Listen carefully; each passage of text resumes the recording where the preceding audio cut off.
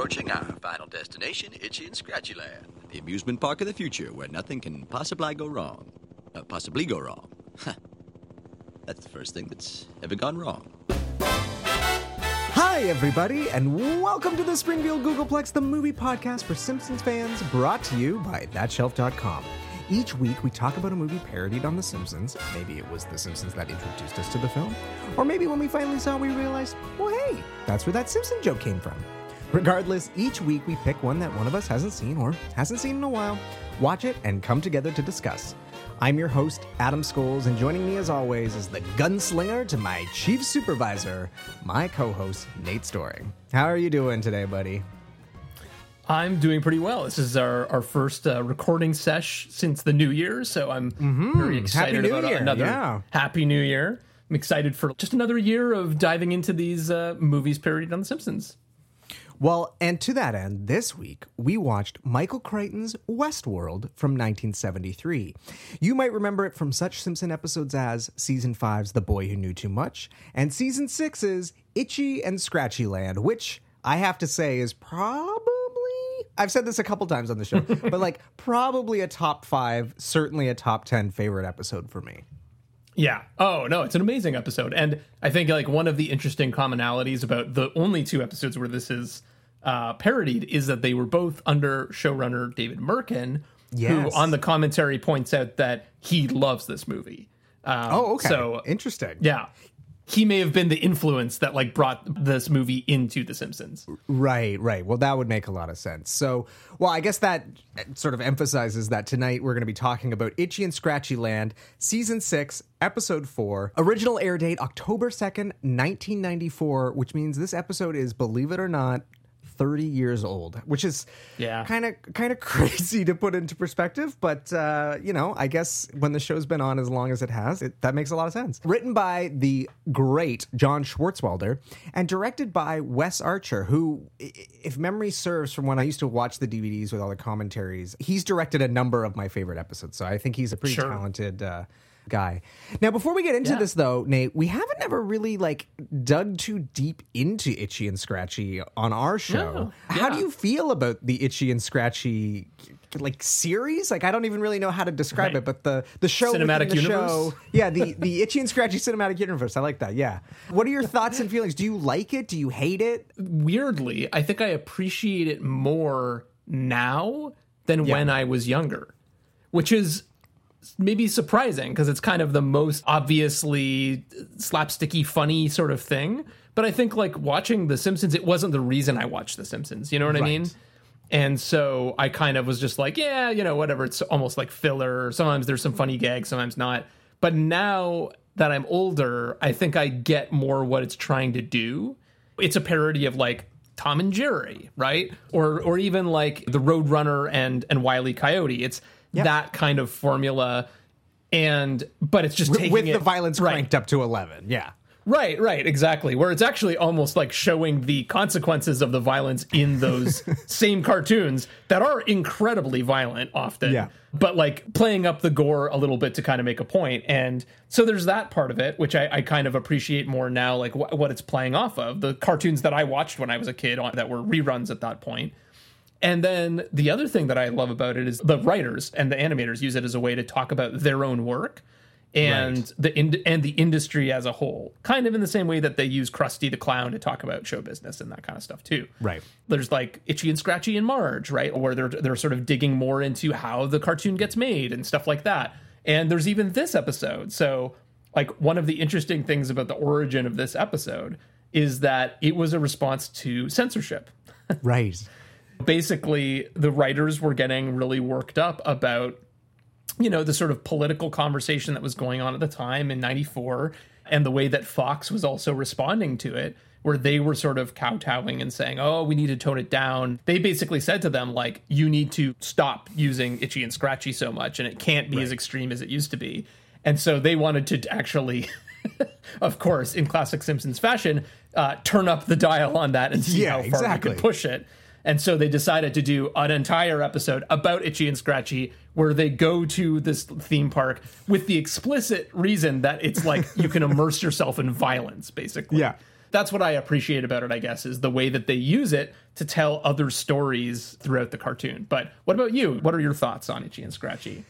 Yeah, no, I mean, again, much like you, when I was a kid, I probably just saw it as like, oh, it's this goofy, slapsticky, like hyper-violent version of Bugs Bunny or Tom and Jerry or these various other cartoons that existed at the time.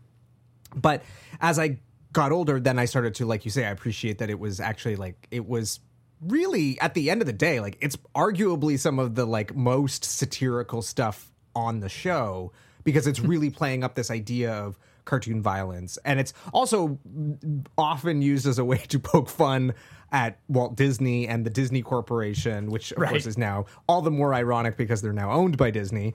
Right.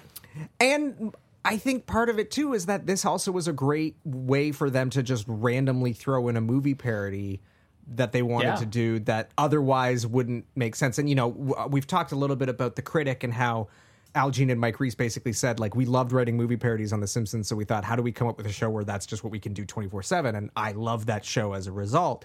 But yeah, a lot of these movie parodies and some of our favorites, when we were in high school, we used to always reference that scene in Pulp Fiction where he dances to Stuck in the Middle with You and cuts off his ear, which of course is parodied on The Simpsons via Itchy and Scratchy, because there's no other way you could do that on The Simpsons. So over the years, as they started doing them less and less, I can't say that I missed its presence.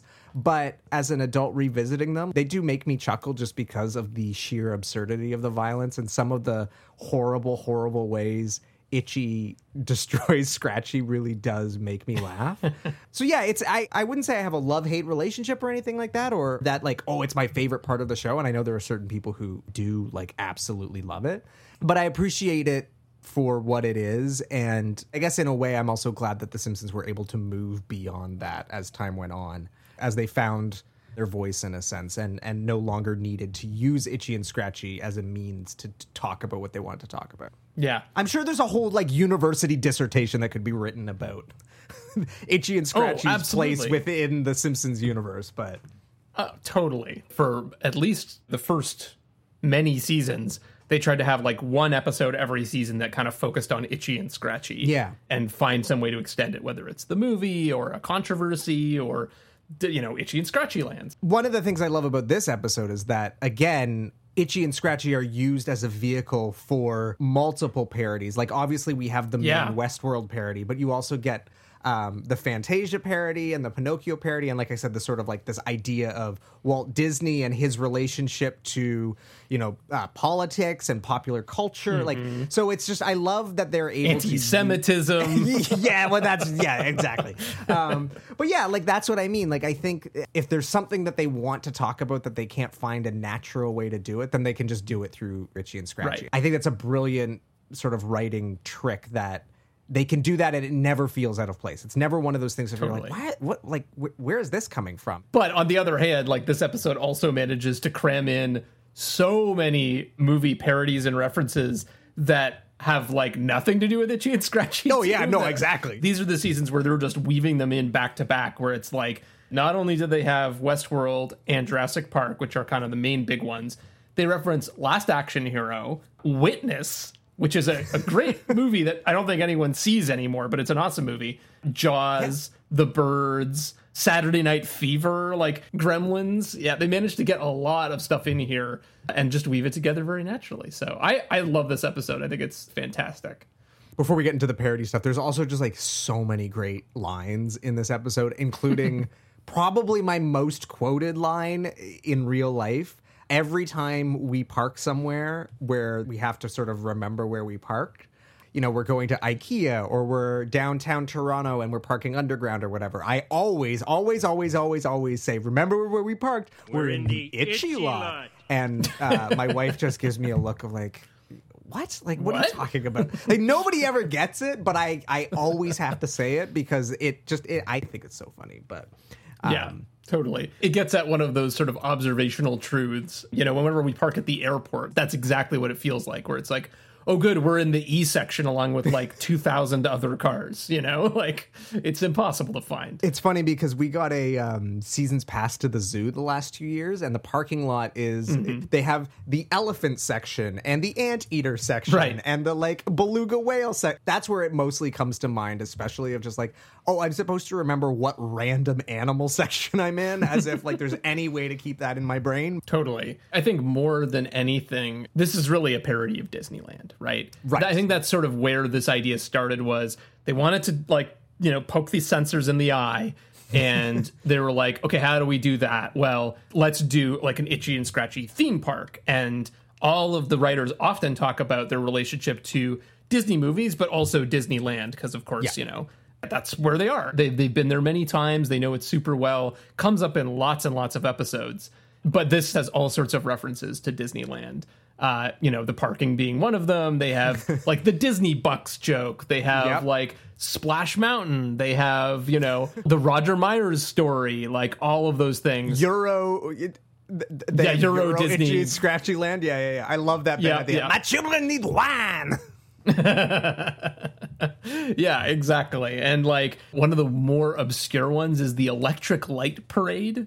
Do you know what that is? So I never saw the Electric Light Parade, but it was like one of those things where I guess it would have been like those early years of Disneyland where it was like a big thing. Like my dad talked about it being a big thing. I went to Disneyland for the first time when I was probably like 4 or 5, so I don't really remember most of it.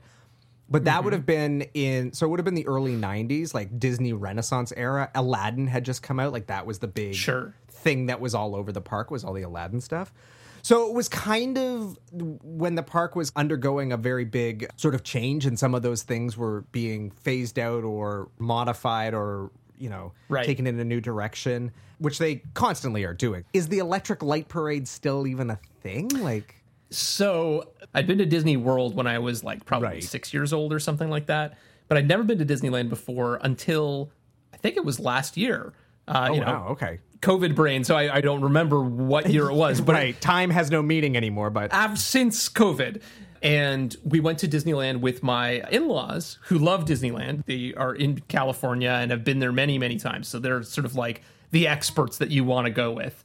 And when we went, they were getting ready to revive the Electric Light Parade and the fireworks display. Okay. So we were there the week before they were going to launch it officially, but they tested it out while we were there. Okay. And so we got to see basically the dress rehearsal, which was great because the crowds weren't as bad. And the Electric Light Parade's pretty lame. Because for those who aren't familiar, it's just like a bunch of neon like floats, right? Like it's not, it's nothing to write home happens about. At night. Has a very annoying song, which is replicated very well in The Simpsons. So. Yeah, it's very repetitive though. It's like it's just like on loop, and with these like slow moving neon floats and stuff. So it was kind of funny that they still continue to celebrate that. But you know, the fireworks display was ace. Yeah, that was pretty incredible. It is kind of interesting though that they chose Itchy and Scratchy, and I'm sure, like you say, it's because the in-universe history of Itchy and Scratchy is based on Disney, and they've already sort of established that. But you know, Krusty is sort of the character that has like all the merchandise and is sort of the sellout. And in a weird way, you almost expect like Krusty Land would have been the place that they would go. So it's interesting that they chose Itchy and Scratchy, but knowing that it's because they really wanted to just saturate the episode with violence, it sort of seems like that's why they're like, okay, well, let's do a Disneyland parody and we'll use Itchy and Scratchy and we can just like amp up the violence to an absurd degree. I mean, I love the scene where they're in the diner and they're all placing their orders and Marge is like horribly offended by everything. And then I'll have the baby guts. You disgust me. Mom, that's veal. Which is just like, again, it's like, it's so funny too. Yeah, no, I mean, it's a perfect Simpsons moment, but why Westworld, dude? Like, that's my question. It's like, why Westworld? So I think this is the sort of train of thought, right? Is like, okay, we want to amp up the violence. Okay, how do we do that? We do that with a theme park. Right. So they have that idea, and then they're like, okay, we have a setting, but what's the story? Right? Like, what actually goes wrong? So Act 1, they want to go, and then they go.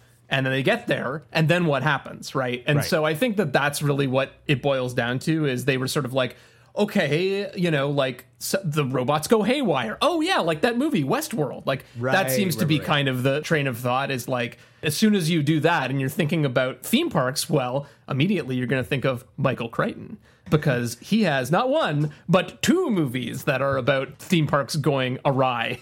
Both Westworld and Jurassic Park written by Michael Crichton. But interestingly, of course, Westworld is actually directed by Michael Crichton as well. Right, yeah. Whereas, of course, Jurassic Park is our friend Steven Spielberg. So, yeah, the main parts that are actually parodies of Westworld are, of course, like the robots going haywire, right? Yep. That sort of originates with this movie in a lot of ways. But then also all of the sort of areas that are under the theme park where they're like repairing robots, and they have a control center where they're like being like, we're out of Bort license plates. Like all of that stuff is really taken from this movie as well. Yeah, because not to interrupt, but you brought it up, so now I have to mention it. As someone who has a Bort license plate keychain, and Bort has become one of my favorite running gags. Bort? Oh, come on, Bort? Mommy, buy me a license plate! No, come along, Bort. Are you talking to me? No, my son is also named Bort. In fact, our show, when we had to register with like Apple Podcasts or whatever, we needed to come with like a production company. So I'm pretty sure our production company is called Also Named Bort Productions. Indeed. And of course, Excuse if you me? go, my cousin who's been to the Simpsons land at Universal Studios, which is, the snake is eating its tail. But if you go to Simpsons Land, they have personalized license plates that you can buy, and the gift shop is perpetually out of Bort license plates. You can't get one, which is just a Just which like is a the nice, episode. Yeah, which is a nice little touch. So There you go. We need more Bort license plates in the gift shop. I repeat, we are sold out of Bort license plates. But yeah, like you get the underground stuff. You get the they remove the face of the robots, much like that shot in Westworld. I really wish they wouldn't scream.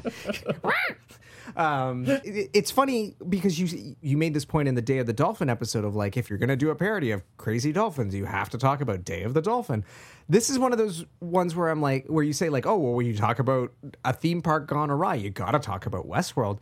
And I have to wonder, like, do you? And we're going to get into this because, like, was Westworld that well known? Like, it's funny because now there's the HBO TV series. So, like, I think it's more in the popular culture than it maybe was. Right. But, like, when this episode came out 30 years ago, was Westworld that well known? We're going to get into it. Or is this just, like, again, the movie nerds at The Simpsons sort of flexing their trivia? I don't know.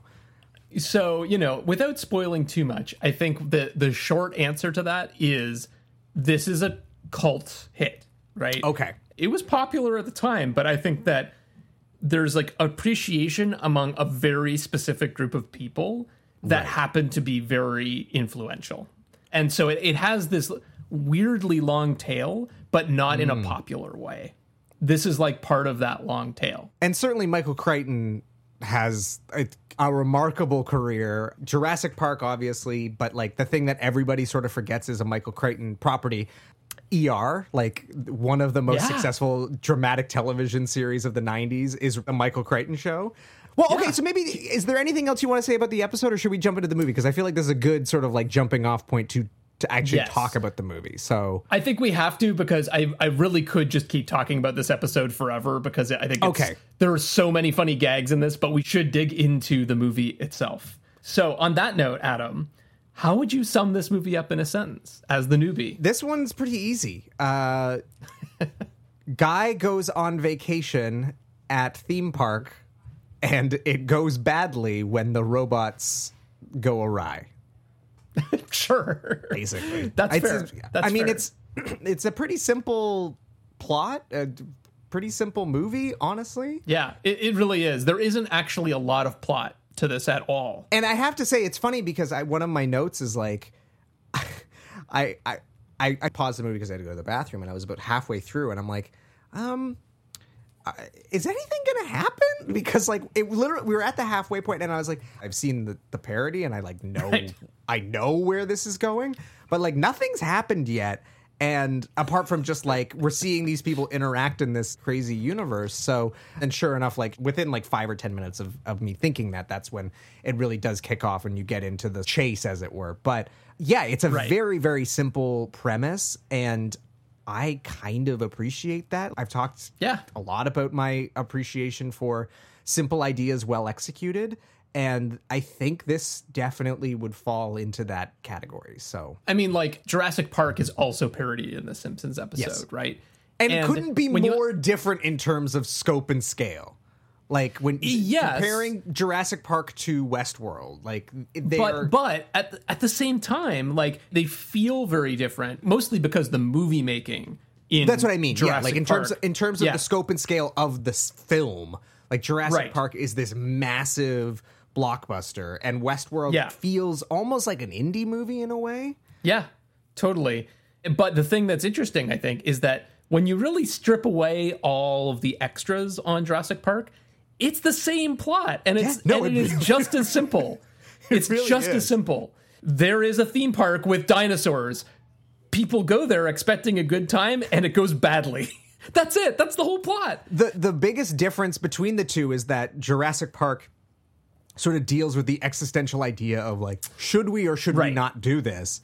Which Westworld completely avoids. In fact, one of my notes that I said was that I kind of like that the film doesn't really address why the robots are malfunctioning, how the robots are malfunctioning. Only very briefly. Yeah. Like it kind of glosses over that. And I really appreciate that. It just sort of lets it be. To me, that's the difference between the two movies, is that it's A, the scope and scale, and then B, obviously Jurassic Park digs into this sort of like chaos theory. Exactly. All that stuff. The Ian Malcolm of it all. But right. But like that's the interesting thing too, is like in a lot of ways, this feels like a rough draft for Jurassic Park, where Jurassic Park has all the bells and whistles. It has amazing set pieces, but it also has the philosophy, both of which are kind of missing from this movie. But there's still also some pretty ambitious things in here. Again, like you said, on a more indie scale. It's not like big flashy stuff, but there's some weird stuff in here, which we'll dig into. So, Nate, what is your background with this movie? Because I had never seen it before. You had sort of like picked it, and I was excited. This has been on my watch list for years, but you had seen it before, correct? Yeah, so I had seen it before. And there are a lot of movies that I kind of forget exactly when I saw them. Right. This is one of those. But there was sort of a phase that I went through where I watched all of these old 1970s sci-fi movies, like this, Logan's Run, Silent Running, all of these movies that are, kind of influential, but also like really of the era, feel very dated, hadn't been remade at the time. Well, and not for lack of trying with Logan's Run. Every few years that they announce that it's finally going to be remade, and then it kind of disappears. So weird. Such a weird idea to remake that movie. But, actually, now it's coming back to me. I think I watched Logan's Run first because the set is a shopping mall, a real shopping mall.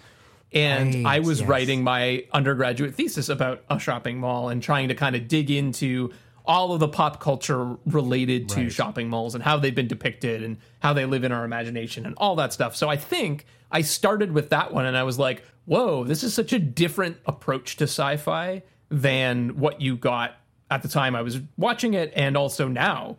And so I think that kind of got me interested in this era of sci-fi. And when you dig into it, it's like there are a few movies that really rise to the top in that world.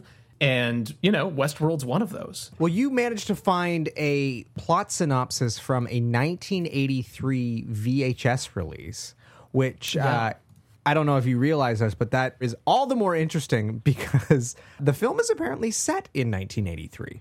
Did you know that? Oh, I did not know that. That's what I discovered. That out? I reading trivia and stuff. I don't think it's mentioned in the film itself, unless I missed it. But apparently, it's set in 1983. So. It's just another in a long line of science fiction movies where they set it in too near a future for like how different things were gonna. Like Terminator comes to mind. Back to the Future. Like there's a series of these movies that were made in like the 70s, 80s, and 90s where they're like, okay, it's going to be set 10 years in the future, and we will have flying cars and living on the moon. It's like, not even close, guys. With this kind of movie, part of the idea is that, like, the world is basically exactly as you imagine it, except there's this one other thing that works differently. And Yes. like, I think that's what they're trying to do with this movie. When it's not like Back to the Future, it's kind of like, okay, guys, like that's maybe a little ridiculous. But this is basically like, you basically live in the exact same world. There just is this weird theme park where you can go kill robots for fun. Yeah, which doesn't exist, but is not out of the Not that realm of far-fetched. possibility. Maybe out of the realm of possibility in 1983, but certainly to have robots that you're going to have intercourse with. But Yeah. which we're going to get into all this. But anyway, here's Really? Are we? well, I don't know, man. Here is the plot synopsis from the 1983 VHS release of Michael Crichton's Westworld. Come pay a visit to Westworld, where the Old West comes alive once again in the not-too-distant future. Directed by award-winning writer Michael Crichton from his own script, this story of a technological paradise suddenly turned nightmare is a genuine shocker. An excellent cast... Wow, okay. An excellent cast makes this vision of a world gone wrong all too believable, and topping the bill there is Yul Brynner's remarkably eerie performance as a robot who develops a taste for the kill. A lawyer and businessman, Richard Benjamin and James Brolin, are among the visitors to Westworld, a futuristic theme park, in quotations, where the gun hands and dance hall girls are all robots programmed to serve the guests violent and lustful fantasies. See, I told you we were going to talk about the sex stuff. Until something goes wrong with their circuitry. No longer the guest's obliging victim, the black-clad humanoid gunslinger, played by Brenner, turns on the two heroes. The ultimate amusement turns deadly serious as the men's are pursued to a deadly climax by an implacable, unstoppable foe. That's pretty much it. That's the plot of Westworld, guys. They didn't really miss almost anything. Yeah, Except, I guess, so the one thing it does miss, which is a weird characteristic of this movie, is that even though it's called Westworld, and even though this description doesn't really mention any of this, there are actually 3 worlds at this theme park. Yes, there right? are. There's Westworld. Yeah. There's like a medieval world. Yeah. And then there's an ancient Roman world. Yes. It's maybe like 85% set in Westworld, and then 17 to 18% set in medieval world. And then, like there's like 3 seconds in Roman world. Well, okay, so but that leads me to my next question, Nate. Which world would you want to visit? And I think I know the answer because I know you pretty well, and I know what you. Yeah. I know your love of westerns, so I imagine. Yeah, I think it would probably be the Wild West, but honestly, I don't know if I'd want to visit any of these. I mean, it's in a world where they don't go wrong. Which one would you want to visit? Yeah, okay. I guess probably Westworld. Let's be real. Michael Crichton talks a little bit about this, and I'm kind of moving ahead a little bit here, but all of these at the time this movie comes out are actually super dated genres. They're sort of meant to be a little throwbacky, and the movie even kind of looks a little throwbacky. It's like Robin Hood movies, and not like Sergio Leone westerns. Right? But like old Hollywood westerns. Like, I'm not sure exactly what he's getting at there, but it's weird. Well, not sure what he's getting at here is maybe part of my thesis for this entire movie. But okay, well, to that end, let's talk a little bit about like where this movie came from. You did a little bit of research, so I mean, we've touched on him a little bit, but like, give me the background on Michael Crichton. Like, who is this guy? Because he's actually, for those who don't know, he is a fascinating individual. Totally. Yeah, Michael Crichton is a pretty influential piece of our pop culture, I would say. And like, especially when we were growing up, he like just ran the show. His superpowers are, number one, identifying ideas that are sort of at the cutting edge of science in some way that would make great thrillers, and then translating them for a popular audience so that people can actually understand what the hell they're about. And again, like if you just think about Jurassic Park, like that's the perfect example of this, where it's just like, okay, genetics, right? And the ability to clone things, like super exciting technology that could have big implications for the way we live our lives. And, he sees the potential in that to talk about like, what could we clone that's the most exciting thing? Dinosaurs. Mm-hmm. And also like, what will actually drive that innovation? It's not the greater good. It's entertainment. Yeah, totally. Right? And so like, and that's very much like this movie as well, where it's like, okay, we can like build lifelike robots that could do anything a human can do. What do? We make a Western themed theme park where you could go kill them. Or f them. Yeah, exactly. Or f them. He writes the kind of science fiction that I love, which is, I think when most people hear the term science fiction, they think space. They think Star Wars or Star Trek. Like, that's most people's concept of what sci-fi is. And I think that, generally speaking, is sort of what it tends to be. But he writes science fiction in the truest sense of the term, which is fiction based in science, which is a genre that I absolutely love.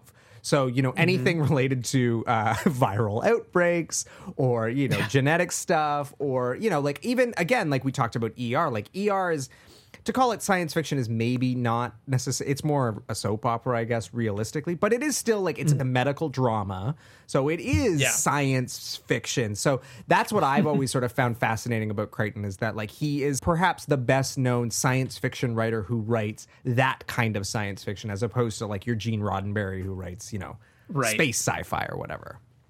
Yeah. And so just to put a pin on like how influential Michael Crichton was, in 95, the year after this episode airs, Crichton had the #1 best-selling book in America, The Lost World, the sequel to Jurassic Park, the #1 movie in America, Congo, and the #1 TV show, ER. Yeah. No other writer has ever achieved this before or after.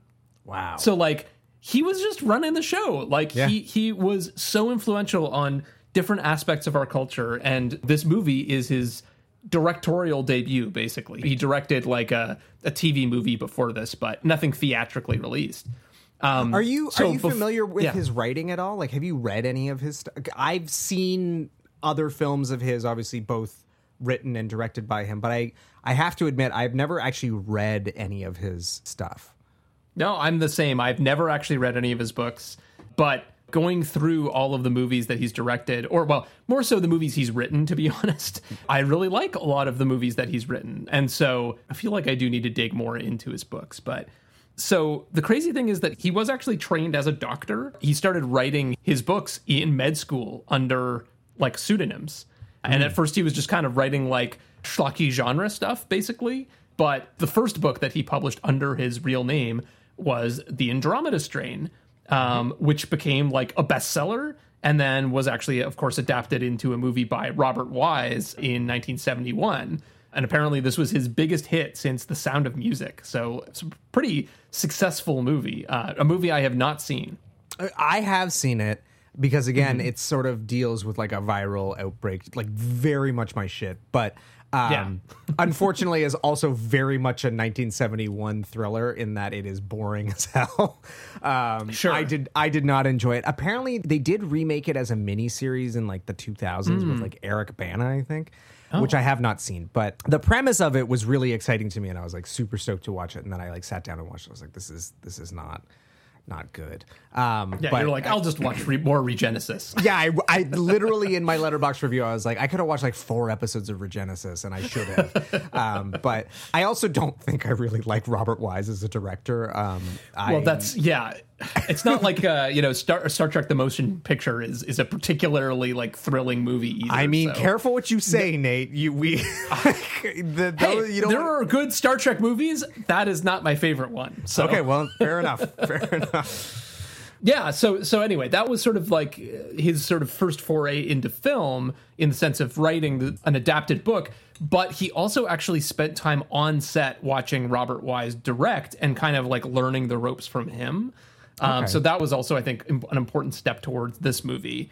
Like I said, he directed a TV movie called Pursuit in 1972, not a movie I've ever heard of or seen, and that kind of brings us to Westworld. The interesting thing about this is that it's not adapted from a book of his. There is no, there was no Westworld book when this was released. He might have kind of released this later as like a novelization, but the original idea was a screenplay because, like I said, all of the sort of reference points for like, what is this theme park is basically allowing people to live out their movie fantasies, like living in a Western, right? Or living in a sort of medieval times action movie, swashbuckler, that kind of thing. So it didn't really make sense for it to be a book, right?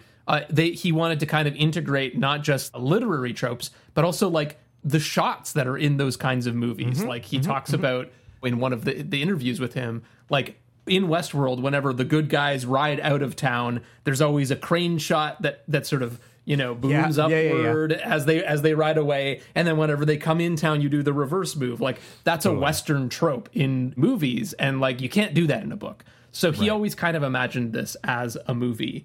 And apparently the sort of original concept was inspired by two things: Disneyland animatronics, which is, again, the Ouroboros is eating its tail. He went to Disneyland and saw, I believe it was the Hall of Presidents, like, Abraham Lincoln doing his whole speech.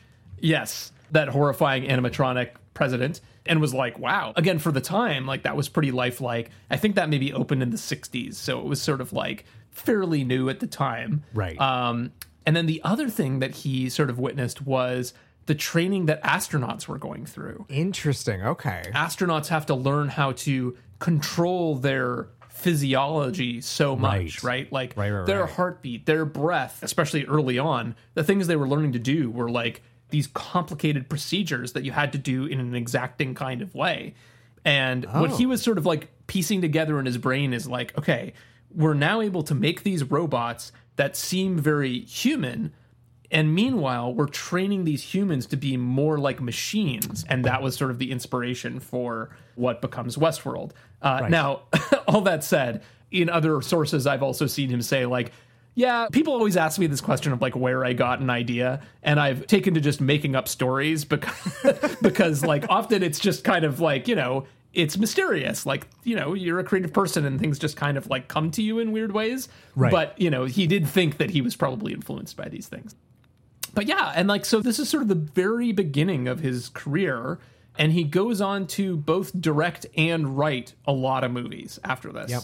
He also directed The Great Train Robbery, which I've never seen. I've actually never seen any of his other movies. I have seen he's directed. It's fine. It's interesting because it's Donald Sutherland and Sean Connery, I want to say. Oh my! And with like big like mutton chop, like it's of course. Yeah, it's. I don't really remember anything about it beyond the costumes and the sort of like set design, and it's got that like decidedly like 70s look and feel. But this is the thing I will say about Michael Crichton is that, and I think this movie sort of exemplifies it. I think he's a really interesting writer and has really interesting ideas. I'm not sure that he's a particularly talented filmmaker. I kind of agree. I mean, like this is the thing movie, that's his concepts, especially like his premises are so brilliant often that I feel like looking at his career, Hollywood gave him chances to direct again and again and again and again and again. And very few of them seem to be that successful. This might even be, I didn't do the math on this, but this might be the most successful movie that he directed. Yeah, I mean, I'm looking at his filmography here. So we've got Westworld, a movie called Coma, The Great Train Robbery, Looker, Runaway, Physical Evidence, reshoots for the John McTiernan movie, The 13th Warrior, and then a video game called Timeline. So, no disrespect to the man, the late, great Michael Crichton, but like, we discussed this, again, weirdly going back to Day of the Dolphin, like, the workman-like filmmaking on display there. This is kind of a workman-like movie. There's not to say there's no flashes of style. Like, there's that brilliant shot at the beginning of the movie with the like reflection in the glasses of the guy. Yeah. And then all the robot vision stuff. Like, there's some really cool stuff in this movie. But for the most part, it's like, it's very flat. Let's put it this way. I don't think Jurassic Park would have been the success it was were it directed by Michael Crichton. Like, you need a Steven Spielberg to take these ideas and elevate them to the level of spectacle that they arguably deserve. I think, like, not only does he come up with great premises, but again, having kind of read into this particular movie a fair amount, I think, like, something that I would also add is that, a lot of the most impressive visual parts of this movie were in the script, where he actually wrote out, like, I want this to happen. And then they had to figure out, like, visually, what does that actually mean? right? Like the robot vision that is so famous in this movie is in the script. And he didn't know exactly what that would mean, but he sort of demanded, like, if this is supposed to be how a machine sees the world, let's make the imagery using a machine. And it's like, at the time, we'll get into it, but that was pretty radical. And so it's like, totally. You know, that's not necessarily the work of a director per se. You know, some of it is. It's sort of in that crossover territory. But just the fact that he puts that stuff in the script where, you know, it can prompt an amazing director like Steven Spielberg to be like, okay, let's figure out how we're going to do this.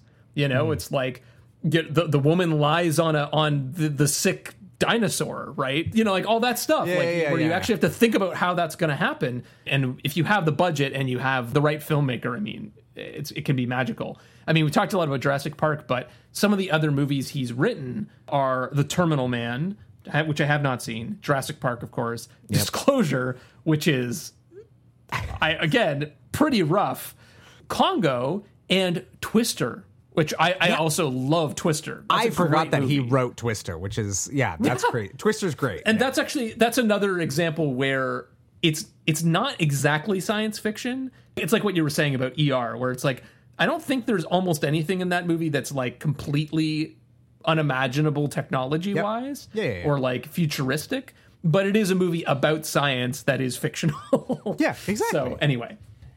I feel like this is a perfect transition to sort of talk about like the highlights and the lowlights of this movie, because I think this is a movie that has some really high highs, some really low lows, and as a result, like in the aggregate, is maybe a pretty average movie. But it's also like, spoiler alert, like I didn't hate it. I really enjoyed my time in Westworld, despite it being a deeply mediocre at times movie. Yeah, so I think we have to start by talking about the premise a little bit. The thing that I had to kind of remind myself of with this is just like when this movie came out and just how early it was in the grand scheme of all these things. Because like now I feel like people probably watch this movie and they're like, yeah, I don't know, it's like a sci-fi thing, right? But like, just for some context, this movie comes out in 1973. Okay. The very first operating system, Unix, was invented in 1969. The very first computer virus was 1971, 2 years earlier. Okay.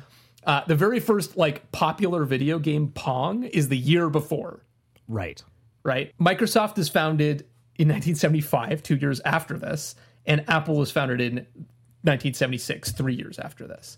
Right. So like personal computing doesn't exist. Right. Computer viruses barely exist.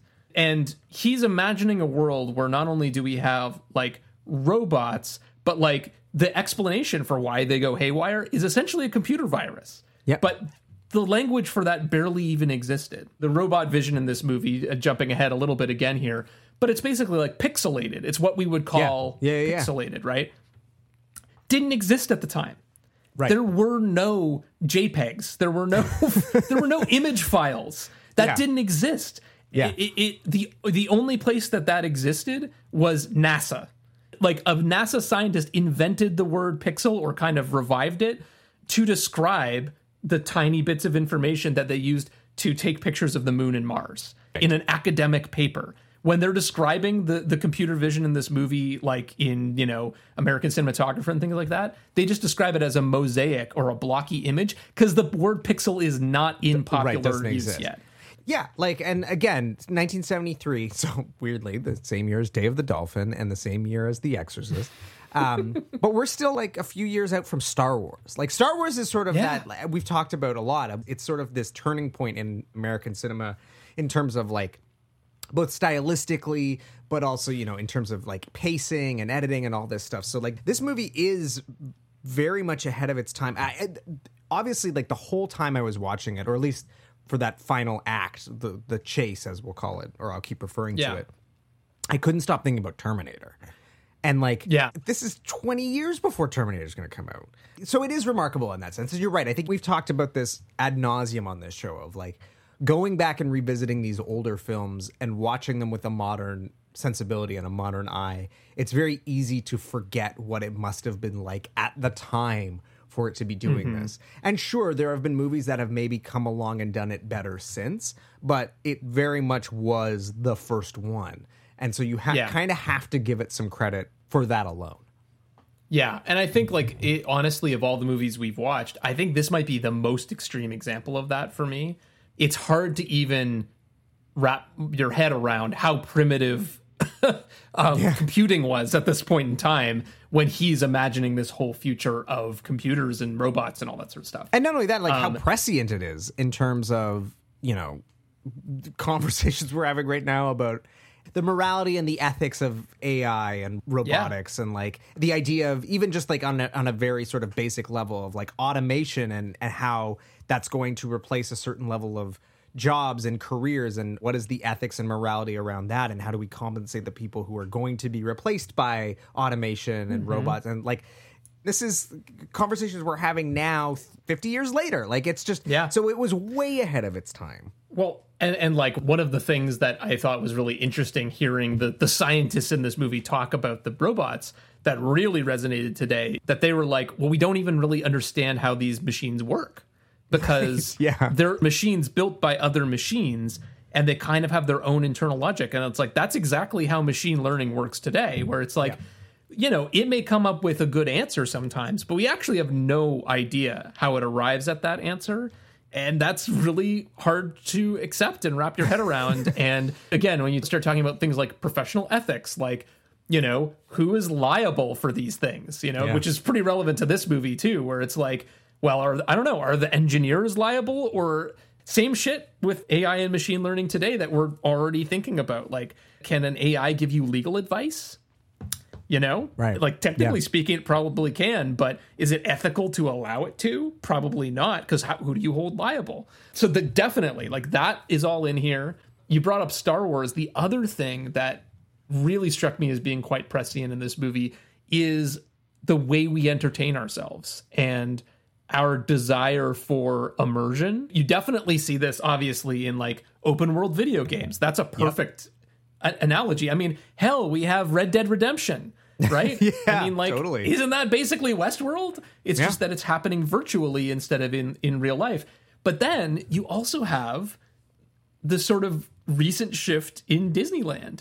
What are the newest rides at Disneyland, right? It's Galaxy's Edge, and the whole Which you thing did about when that, you went to Disneyland, right? I sure did. And like the most different thing about it compared to the other areas is that like there are a few rides. You don't go on that many rides. Most of what it is walking around and being treated by stormtroopers like you're in the movie, right? Right. Yeah. And like you can go get your lightsaber and you can go get a drink at a cantina. And the rides are all about immersion first and foremost. Right. They're not roller coasters. They're about feeling like you're in a starship. They're about being chased by Kylo Ren. Like that's what it's all about. Right, because Disneyland, like the Magic Kingdom, I guess is what we would refer to it as. Like there's no real immersion there. Like, yes, okay, cool, you get to see Cinderella's castle and so on and so on. But like you never really feel like, oh, I'm in an animated movie, because like it's the suspension of disbelief and all that stuff. Whereas like you say, Galaxy's Edge and all the Star Wars stuff, it really, the whole purpose is to make you feel like you are living in a Star Wars movie. Well, I think like the biggest difference is that when you see Cinderella in the Magic Kingdom, she treats you like you are you. Right. Whereas when you're in Galaxy's Edge, they treat you like rebel scum. Okay, interesting. It's not just that they're role-playing, you're sort of softly, gently role-playing Interesting. as well. Yeah. Okay. And like the most extreme example of this was the Galactic Star Cruiser. Do you remember this whole news thing? That was the hotel that they opened or whatever, and then it didn't do so well because it was like exorbitantly expensive. And but again, what an analogy for this movie! It's the same thing. Literally, what they were selling was an immersive experience where you're basically like locked in this hotel and you're part of this sort of drama that's like you're in a Star Wars movie. It's the same basic thing, and this was 1973. So anyway, when you think about that, it's like how ahead of its time this movie was. I do think that's kind of astonishing. And not in kind of like they got some things right, they got some things wrong. But like, there's actually very little in this movie premise-wise where you're like, that's ridiculous. Oh, no, you know? Like, I honestly, like, at no point was I like, oh, this is too far-fetched. That's sort of Right. the brilliance of it, is that it all feels, right down to the sex robots, all feels very like, yeah, capitalism. If we had the technology today, this would exist. And to a certain extent, it does. And Right. we'll probably get a little bit further in the next 20, 30 years. I wouldn't put anything past us, because that's unfortunately what we do. So, Yeah.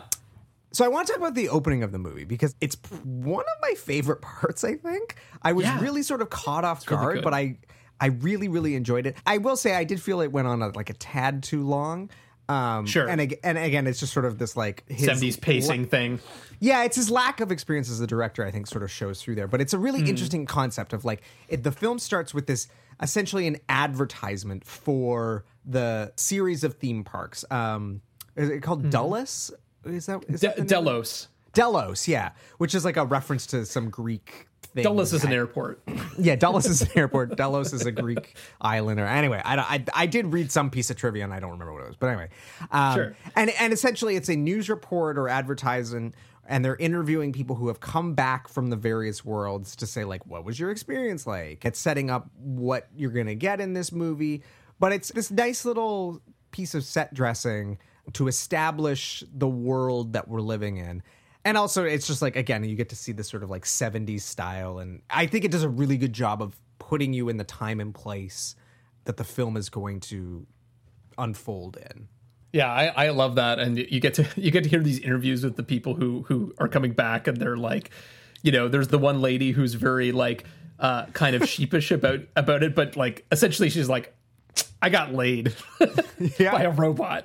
What is the one thing that stands out in your mind about Roman world? Oh, well, I think it would be the man. I just feel marvelous. I mean, it's just a warm, glowing place to be. But yeah, no, you're totally right. And I love that they also like play with the aspect ratio here. Like it's a little thing, but just kind of like really putting you into that format and all of that. It feels like an advertisement. The other thing that I noted in this advertisement is that the cost of going to Delos is $1,000 a day. So I was like, okay, well, like how much is that? And I looked it up. It's about $7,000 a day. Holy shit.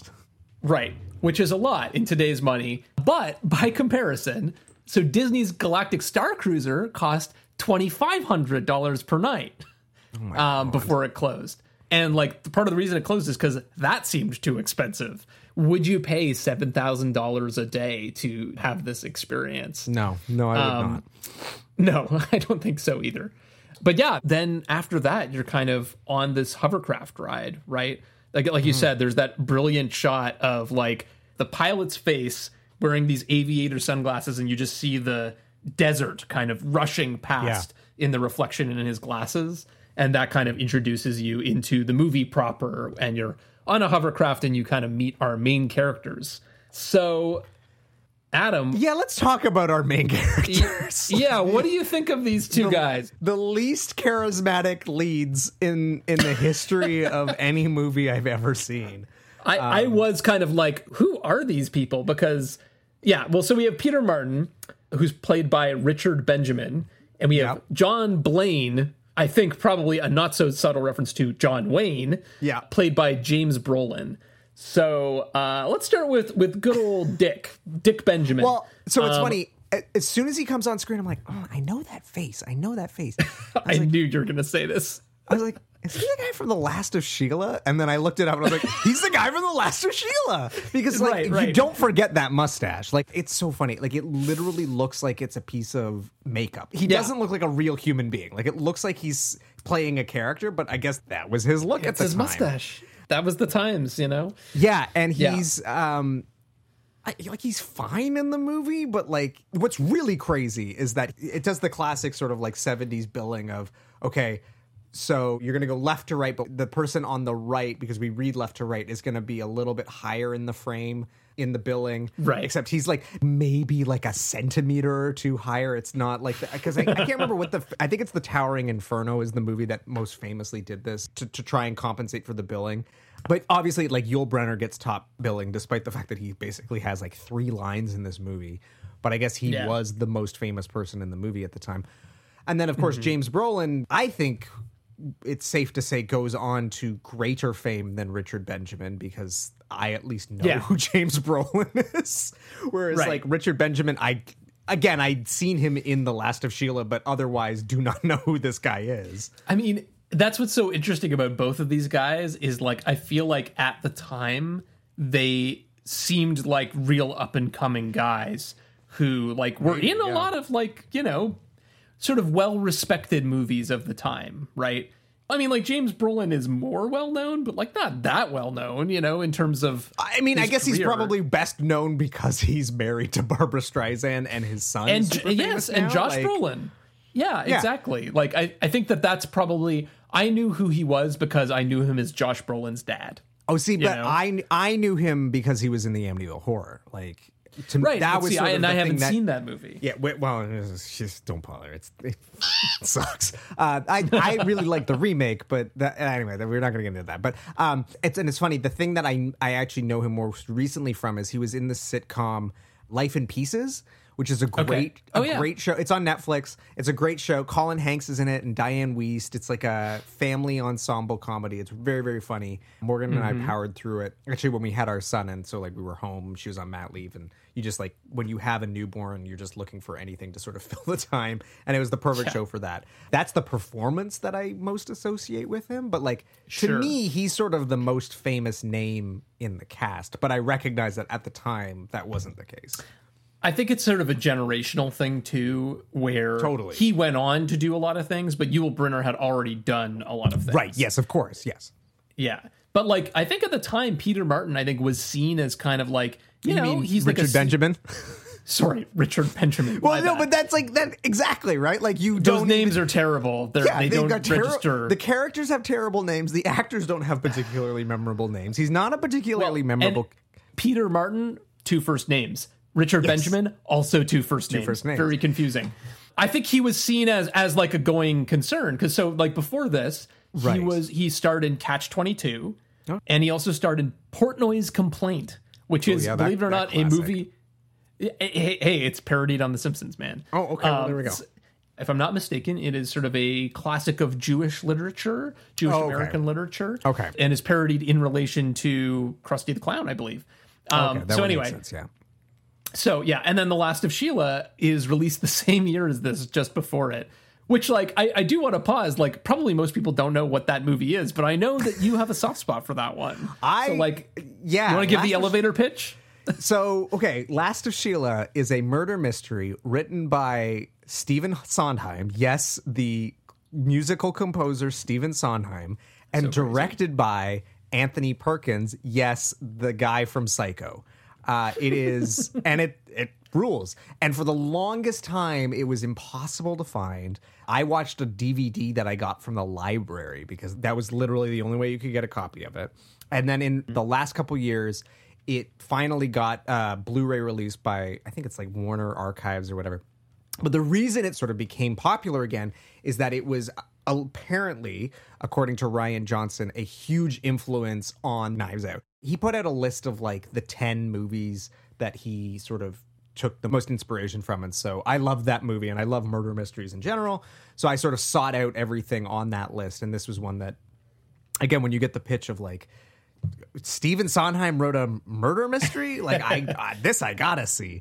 And it's just like a cast of who's of like 1970 stars. Like it's just like Richard Benjamin and James Mason and I'm pretty James Coburn I think is in it. It's just a wild, but really, really enjoyable and a lot easier to find now. So I highly do recommend people check it out. But yeah, not necessarily a movie that anybody has heard of. Borderline doesn't exist. All right, well, let's talk about John Blaine, our James Brolin, a little bit here. I mean, again, like he is also someone who kind of had things going on like leading up to this. So he was in a few movies that were parodied in The Simpsons as well. Von Ryan's Express, 1965. Sure. There's a scene where Uter gets left behind by a bus. I believe that is a parody of that movie. The Fantastic Voyage. Do you know that one? That's where they get shrunk down. Yeah. So it's like he's in that. He's in Skyjacked, which I believe is exactly what it sounds like. It is an airplane hijacking movie. Great. From a very different era where that was like not a terrorist act exactly, and more just a thing that sometimes happens, Yeah. Oh, no big deal. But probably most notably, he actually screen tested for the role of James Bond in Octopussy. Yes. When Roger Moore was like not sure if he wanted to go on. And they very wisely decided no Americans will ever play James Bond. That was a terrible idea. Right. So they hired a Welshman instead. Perfect. Well, yeah, maybe he's the one who like made that rule, a firm thing. Probably the thing that I first saw him in, probably without knowing it, is a little show called Beyond Belief, Fact or Fiction. Do you know this show? I do not know. I loved these kinds of shows growing up. This sounds like something you would love growing up, just based on the title. Basically, it was like two truths and a lie, but they would be telling stories.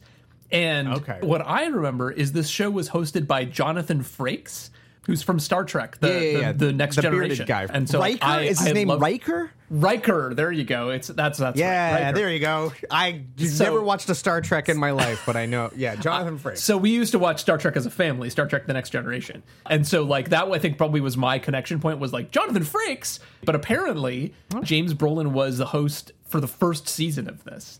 So I probably watched him host this show at some point. So anyway, I thought that was kind of interesting. Like, he's someone who looks like a B-tier leading man, where he's like pretty handsome, but just doesn't quite have the je ne sais quoi to like be a real contender in that kind of role, I guess. Well, I guess without jumping too far ahead, but I think part of the issue is that this is a really interesting premise, but it's not much else. Like, or at least what we end up getting. Like, I don't think these characters are particularly well drawn or particularly interesting. There's no real character development to them. We don't really know anything about them, which, like, to a certain extent, I appreciate. Like I said, I'm glad that we don't get into the history of, like, who created the robots and why did they malfunction and, like, sort of the Prometheus of it all. So I do like that element, but I do think that, like, as a result, you get these kind of poorly drawn, empty shell of a character that at the end of the day, if you don't have a really, really compelling screen presence playing, you're not super invested in them. And that's the thing. I was never really overly invested in what happens to these characters. And while I did find the chase at the end of the film tense, I was on the edge of my seat for it. At the same time, I didn't really care if the guy lived or died, and was sort of like, oh, well, I mean, I don't really know where this movie is going, and maybe they'll kill the main character, and then, that wouldn't be super surprising, and I won't be upset by it. Yeah. The personal stakes seem really low. Yeah, and I think that's one of the flaws with the film, is just like, again, it's a young filmmaker early in their career where he hasn't necessarily mastered everything about it. But I think, not the strongest visual style and not necessarily the strongest character development, which obviously, like, you look at something like Jurassic Park, like, he gets there. Like, he does figure this out. Or Twister, for that matter. Film, also... Totally. Okay, well, let's talk about Yul Brynner, though, because, like, he's, at the time, probably the biggest name in the film, despite the fact that the character that he plays, as I sort of alluded to earlier, has, like, essentially no dialogue. He's just sort of a presence.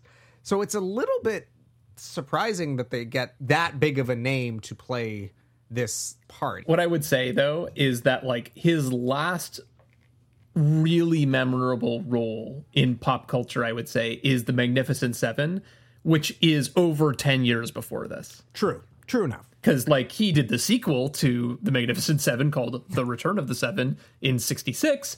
But, like, and then he did a bunch of other roles, but they're not remembered like that is. Right. So he was very well known, but for very specific things that at this point were kind of behind him. And from what I read, he also needed the money. I also read that, yes. So I think that's part of it, but I want to back up because Yul Brynner is just a fascinating human being. And so I have to give you some of the details of his life story. So yeah, because I know obviously, like, the thing that he's most famous for, The King and I. But beyond that, I don't really know anything about the guy. Yeah. So he's considered sort of like one of the first Russian-American movie stars, which is a pretty cool thing in and of itself. But he also had this incredible life story. And apparently he was also known to embellish it all the time, like give alternative names, talk about his parents in ways that are not exactly true, or changed where he was born, like all of those kinds of things. But it's kind of remarkable that he would go to those lengths to make stuff up, because the actual true story is so insane. And these tall tales went to the point where even his obituary in the New York Times actually got the details of his life wrong. Oh, wow. So just to give like the I can never remember which is Canadian, which is American, the Cliffs/Coles Notes version of it. Coles is Canadian, I'm pretty sure, but yeah. Okay, thank you. So first of all, he's born in Russia before the rise of the Soviet Union. So he actually witnesses the Russian Revolution as a child, right? Oh, Jesus. Moves to China, learns to play guitar and sing from his older sister. Okay. Moves to Paris. In Paris, he performs in a cabaret, singing and playing guitar. He joins the circus, no joke, learns how to do the trapeze. Then gets to know Jean Cocteau and his friends like, Picasso, Salvador Dali, Marcel Marceau, Jean Marais, like those are all his buddies in Paris. Then he moves to Switzerland because he had developed an opium addiction to deal with his back injury from the trapeze. And he recovers from his addiction. Yeah. Yeah. Well, you're right. When in Paris, he does recover from his opium addiction and basically like never touches drugs again. He goes back to China, learns to act from his new stepmother, who actually trained with Stanislavski and Chekhov. Okay. No slouch. And then he finally moves to New York. Wow. And during World War II, he actually worked for the American government propaganda radio stations, which they would basically like pump radio signals into occupied France and the Soviet Union. And so like he knew French, he knew Russian, so he was the one who was saying these things. This is all before he has like a great grasp of English. Okay. Jeez. So after he finally learns English, he's taking on some smaller roles as he's learning. And then he stars in the stage musical The King and I, as well as its 1956 film adaptation. And this is sort of an iconic role for him, of course. Like, if you're familiar with the iconography of this show, probably one of the first things you think of is that bald guy. That's Yul Brynner. Yeah. Right? That bald guy who is apparently not Asian, which, like, to be honest, I don't think I knew, because he kind of has not that Siamese. vaguely, he's like a vaguely ethnic look, and he's best known for playing the King of Siam, so, like, I guess I just always assumed that he was Asian. No, he's not Siamese, and, it's that sort of a classic Broadway/Hollywood trick of being like, you're not from here, right? You could play Siamese. Yeah, exactly. So anyway, he becomes so associated with this role that he shaved his head for that role, and he shaved his head for the rest of his life, basically. Wow. And then after that, he kind of continues on in Hollywood, and some of the other sort of like significant roles he ends up playing are Ramses III, maybe, in The Ten Commandments. Also a sort of bald role played by a vaguely ethnic person, right? Yeah, exactly. Yep. Mm-hmm. You're Egyptian, right? Yeah, totally. Yeah, totally. Put on this bronzer. And then, of course, the Magnificent Seven. He is one of the seven.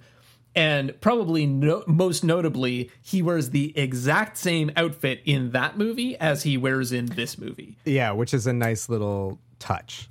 Yeah, so it's like clearly he gets cast in this because I bet that they probably were looking around for someone of Yul Brynner's stature broadly, who was like a Western star who'd be willing to take this role. And, probably any of the Magnificent Seven probably could have been in this. But thank God they got Yul Brynner, because I think it's by far the best performance in this movie, and is the thing that makes this better than just a mediocre sci-fi movie. I would agree. His performance, and also, to be fair, the way that final act is directed is really what makes it stand out. Yeah, absolutely.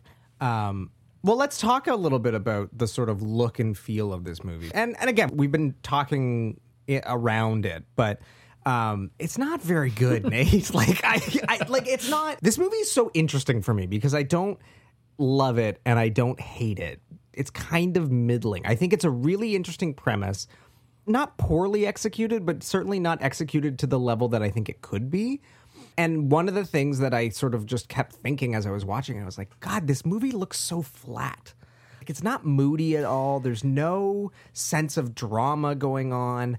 Yeah. Which I get the sense was maybe a stylistic choice. I don't necessarily agree with it, but... Right.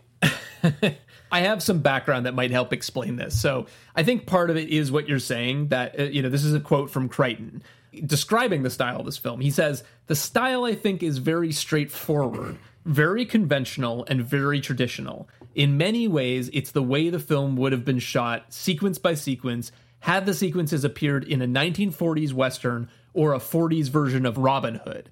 Right? So it's like, he's definitely trying to make something that looks like an old-fashioned movie. I think that's part of it. But also, I think what's going on is that this movie was shot for $1.3 million. Even in 1973, like, not a lot of money. No, it was really not a lot of money. Like, just to put it in real context, their budget for set construction was $75,000. Jeez. Wow. So it's like, they were working with, like, nothing. The other factor at play is, like you were saying, Michael Crichton is a first-time director, and he's working with a cinematographer who is very much like taking his requests at face value and not pushing back on things. And Crichton in interviews is sort of like, it's so great to work with someone who just like, here's what I'm asking and then figures it out. Yeah. But the flip side of that is, like, for example, Michael Crichton was like, I really want to do some shots where, there's like a 360-degree pan. Which, on the face of it, you're like, okay, sure, fine. But it means that your set has to be all the way around you, right? And therefore, you also need to figure out how to light it in such a way that it's visible from all angles. And so what's the answer to that question? You light it from above. Yep. And you light it with soft light.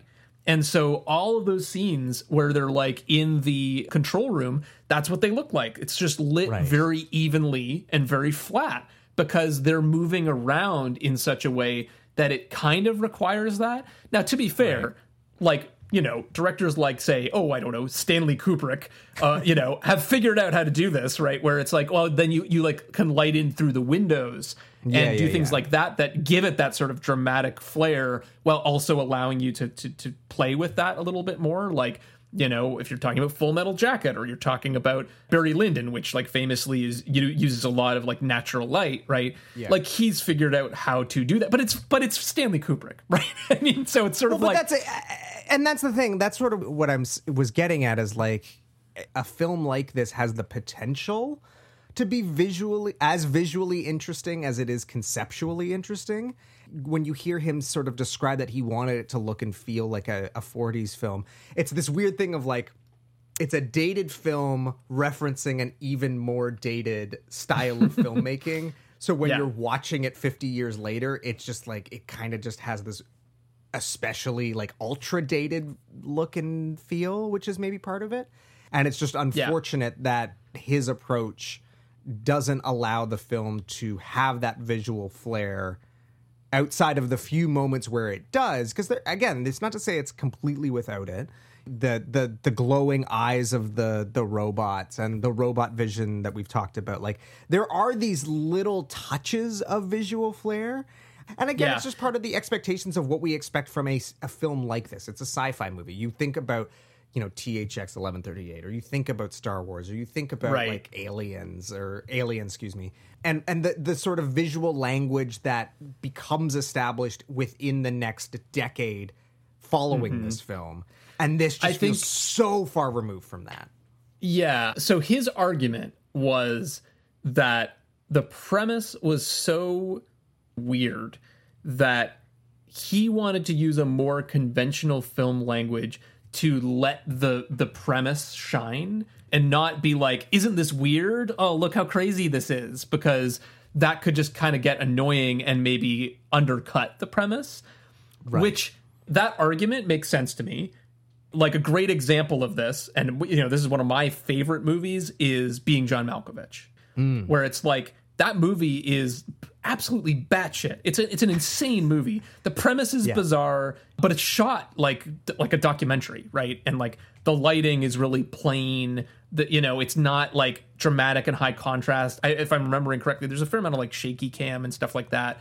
Like, that's a great example of how to do what he's describing. Or even, like, same writer, Eternal Sunshine of the Spotless Mind. Very inventive movie, but then, like, when you're in the real world, it looks like real life, right? Yeah. To me, that's the way to do what he's arguing this movie does, which is to play up the real worldness of it. But what this movie does is actually it plays on movie conventions. It's not mimicking documentaries, it's mimicking old movies. To me, it's the wrong conventions to do what he's arguing. If this movie felt like a documentary and had the premise it had, it would be f***ing wild. Like, it would be incredible. Yeah, imagine the William Friedkin version of this movie. Like, it would just be... It could be terrifying. Yes. And in the end... That's a perfect analogy, yes. If Billy Friedkin made Westworld, I mean, damn. Like, that would have been incredible. Really, really incredible. Yeah. Although it would have had a very long prologue set in like... Yeah. Completely... In the factory in China where the robots are created. Exactly. So, I do want to talk about one more aspect of the visual language of this. Yeah, okay. Which is the editing. Which I actually think is maybe one of the more interesting aspects of this movie.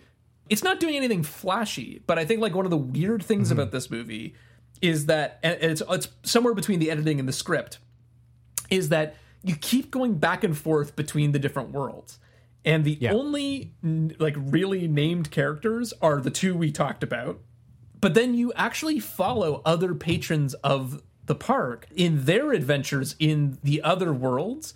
But like they don't have any character. They're not giving a name. They're not giving backstory, nothing, right? Yeah. So you're just like watching them kind of like, you know, experience medieval world and then like things go wrong.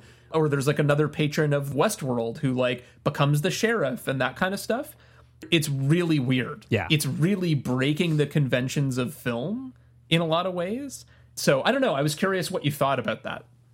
No, it's true. I always found it funny because I was like, the movie's called Westworld, and we're spending a lot of time in this other non-Westworld that doesn't seem to be going anywhere. Like, what is the purpose of this? And like you say, unnamed characters, but it all is sort of building to this inevitable sort of breaking point.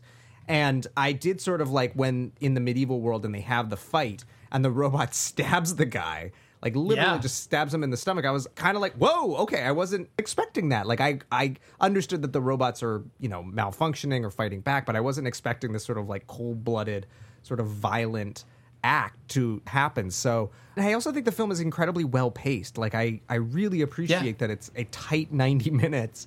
I never found myself, like, overly bored. I do think the amount of slow motion in this movie is borderline Zack Snyder levels of slow motion.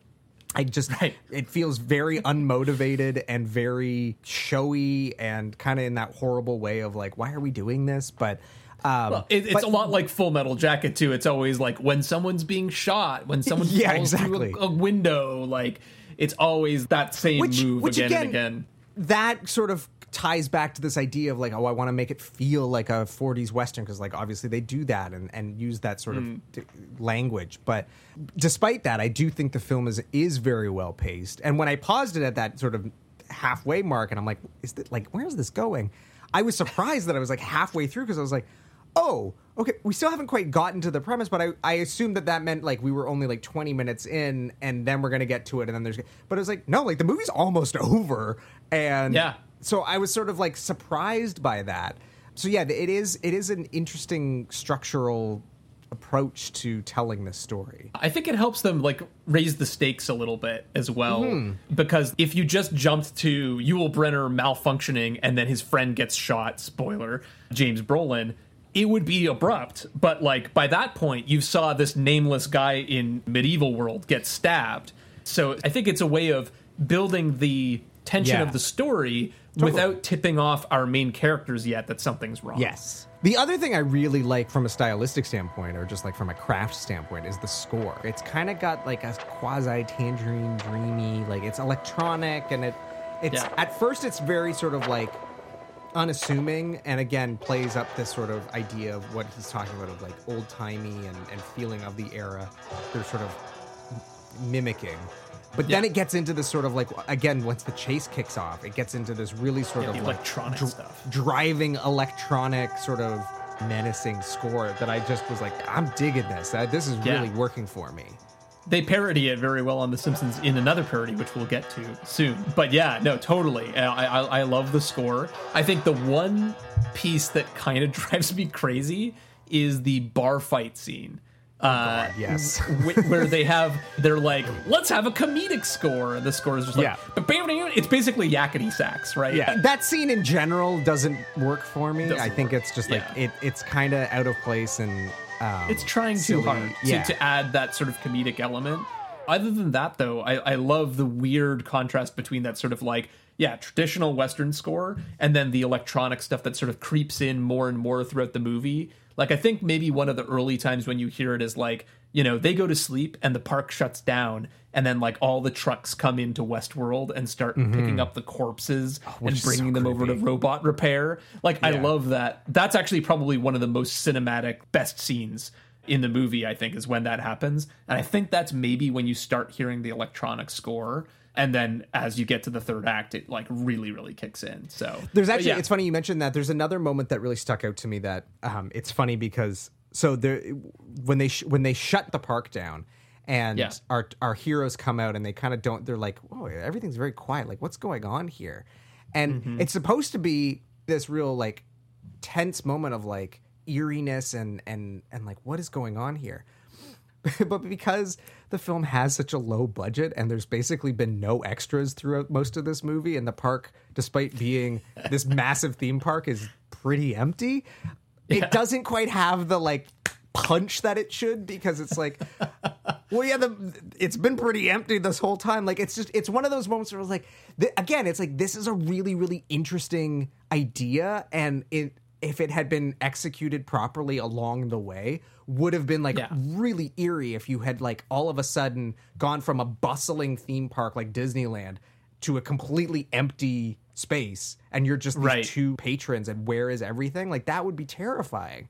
But it doesn't ever actually like pay off quite well enough because this movie doesn't have the budget that it needs to really do it. So no, 100%. Let's talk about the special effects, because I really think that is where this movie shines for the most part. There's some things that are better than others. No pun intended. Indeed. But I think that it does some really inventive stuff here that, again, was like so influential. So, let's talk about those reflective eyes that you mentioned. Yeah. So, like, Yul Brynner's character, the gunslinger, as they call him, again, this is one of those things that was, like, written into the script by Crichton. He was like, I want him to have electronic eyes. His eyes need to look like he's a machine. And so they like experimented a bunch with like different techniques for doing this.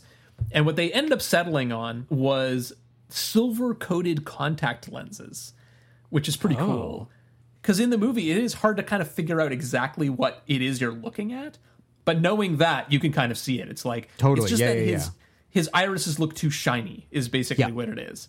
But the interesting thing is, before they landed on that solution, the DP was like trying to figure out the answer to Crichton's question, basically, like, how do you do electronic eyes? And he was like, he wanted to use a two-way mirror and project a beam of light directly into Yul Brynner's eyes on the same optical axis as the camera. But he was like, in the American Cinematographer, it doesn't work. I thought it would work. It doesn't work. You can't actually do that. Right. Does that technique sound familiar? Yeah. Yes, because it was the thing that the whole time I was like, holy shit, Blade Runner stole this from Westworld. Exactly. Like, but it does it without the sort of like trickery of using contact lenses, and it does sort of the natural thing that we witness in real life of how light can reflect usually in animals' eyes, but gives it that sort of otherworldly, eerie presence because it's a little bit more realistic.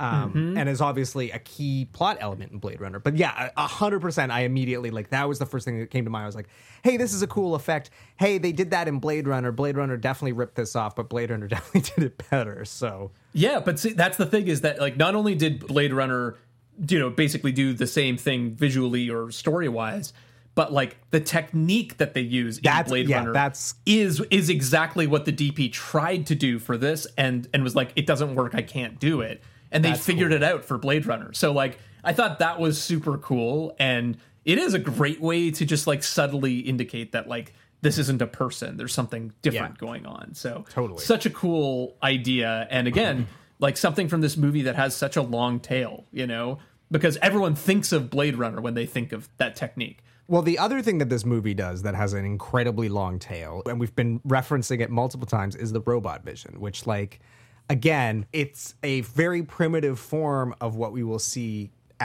done to death in science fiction for the next 5 decades, be it in RoboCop, Terminator, like everything. Like, it's a Predator, like, it's just, this is going to be done to death.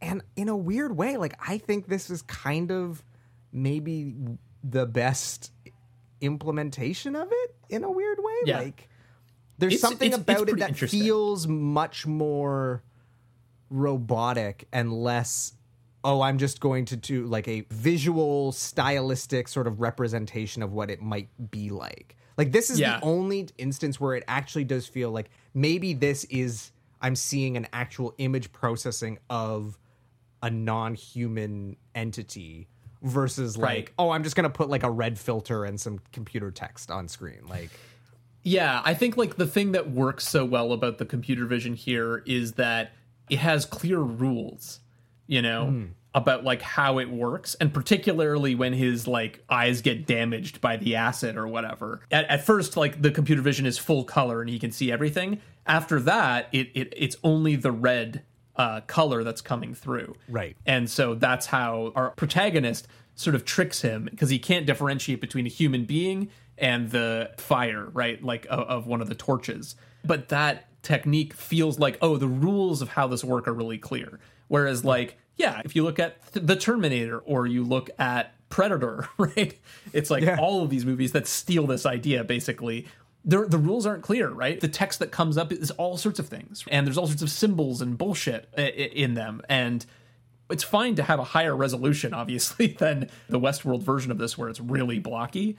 But like, even if you had high quality video resolution in your robot vision, having a more limited set of tools that kind of illustrate how the robot is analyzing the situation would probably make it feel a little bit more like this, a little bit more like there are clear rules. We understand how the robot thinks about things. Ironically, I think The Simpsons does a pretty good job of this, because they also parody this whole idea of robot vision several times. It's kind of a runner, and they tend to kind of mix together all of these different movies, into their parody. So like, even in Itchy and Scratchy Land, they do the kind of pixelated look like in Westworld, but it actually has text as well. It accidentally identifies Homer as Scratchy or Itchy or whatever and says kill, right? Like, the rules of how those robots work is very clear. Yes. Earlier in the episode, you see it identify another robot and be like, Itchy, kill. I think that's the thing that's often missing with this trope that has come out of this movie. I kind of gave a bit of the background of this technology and like how this came to be, but it is such a wild story that, like, again, Crichton just wrote this in the script and was like, so the gunslinger has some kind of robot vision. And then he tasked someone with figuring out what that means. And all he said is like, the image should be made by, a machine. Right. And so basically this guy, John Whitney Jr., was tasked with figuring it out. He gets a credit on this movie that is automated image processing. Like, what a cool credit. Yeah. And this actually ends up being the first computer-generated image on film. That's super cool. He had to go to NASA's Jet Propulsion Laboratory to find the technology to create this image. And they were like, yeah, totally, we could do that. It'll just cost about $100,000 for the 2.5 minutes of footage that they needed. Wow. And they were like, well, again, like, we don't have the budget for that. So luckily, Whitney was able to find a private company that actually was working on a similar prototype, and they were able to do it for a lot quicker and cheaper. So he was able to kind of figure it out that way. They had to like write a program to even make images on a computer at the time, because again, technology didn't exist. Then they had to like film the results of it, essentially. Right. Like, so really interesting. But in this article from American Cinematographer, again, I keep referencing it, they did a whole issue about Westworld when it came out. Cool. Whitney basically wrote about this process. As time goes on and the computer systems which do this work become faster and cheaper and smaller, it should be possible to think of a quote-unquote electronic optical printer with broad applications in feature films, commercials, in fact, any visual area. Wow. I mean, again, it's just hard to place yourself in this moment in time where, like, now we just take this for granted. I mean, hell, we complain about, CGI goop all the time. Yeah, all the time. And yet, at this point in time, like, this had never been done before. So that, right. I really think that's pretty incredible. Absolutely. That segues nicely into the thing that I think is the best part of the film and is sort of where we see all this sort of robot vision, which is the final sort of like 20-ish minutes of the movie, which is the gunslinger is chasing after our hero, Peter Martin. So effectively, he's reprogrammed, he's upgraded, he's got new audio-visual capabilities, and the next morning he confronts our two characters and shoots James Brolin's character, much to James Brolin's surprise, because he's been told earlier in the film that this is not a possibility. Nothing could possibly go wrong. Possibly go wrong. And then basically, from that point on, it's just the gunslinger's relentless pursuit of Peter Martin through all of Delios, from Westworld to Roman world to medieval world, until we get to the end of the film. And I do genuinely think that this is, it's really, really strong storytelling and filmmaking. But it's in that great way that our high school film teacher would have talked about, the concept of the chase and how you can do incredible storytelling with essentially no dialogue whatsoever. Because I think, I can't say for certain, but apart from the last 5-ish minutes when he finds the woman who's been, or the robot, I should say, who's chained up, and he sort of talks to her and gives her water and then she malfunctions, there's really not a ton, if any, dialogue. It's just basically... the gunslinger relentlessly chasing this guy through the various sets and locales of the film. It's really, really good. It's really powerful. Obviously, you can't help but think of things like The Terminator when you watch it, though, as someone who doesn't particularly like the first Terminator movie, I think this is far more effective and menacing and scary because... and it's weird because, like, Arnold is a menacing presence, but he's not... His strength has never been his acting chops. I don't know, there's something about, and you sort of touched on it, Brenner's performance here, that even though he's not saying anything and he's really just sort of like walking and firing his gun, you get this sense of he is unstoppable and will not rest until he gets his man, and it's kind of terrifying. There are some really awesome details in his performance that sell it so well. Like, for example, for a lot of the chase, you have our protagonist kind of running frantically around, and then you just cut back to Brenner, and he's slowly walking forward at a steady pace. He's got his hands around his belt buckle, and they just stay there, like, exactly still for a lot of that. And then, the other thing is... there are a few shots, I believe, of him shooting, and he never blinks. His eyes are always open, and of course, like, wincing and blinking, it's like that's a natural human reaction when you're firing a gun or anything like that. Even I think if you're trained, you're probably going to, like, react and wince a little bit. There's like a couple other moments where his pose is too perfect. It is like cinematic. He looks like he's in a Western, but he's like not moving, like just stuff like that is subtle. But again, he's just really killing this performance. There are a lot of details that not only make this a great performance, but also have been cribbed to death by his other movies, which I'll get into shortly. But I did want to touch on the Simpsons parody of this chase, because I think it's a really interesting example of how parody works on the Simpsons. So there's a scene in the episode The Boy Who Knew Too Much, which is from season 5, another David Merkin season. And so basically Bart is cutting school and he's trying to like have his day out causing mischief, and Skinner is on his tail.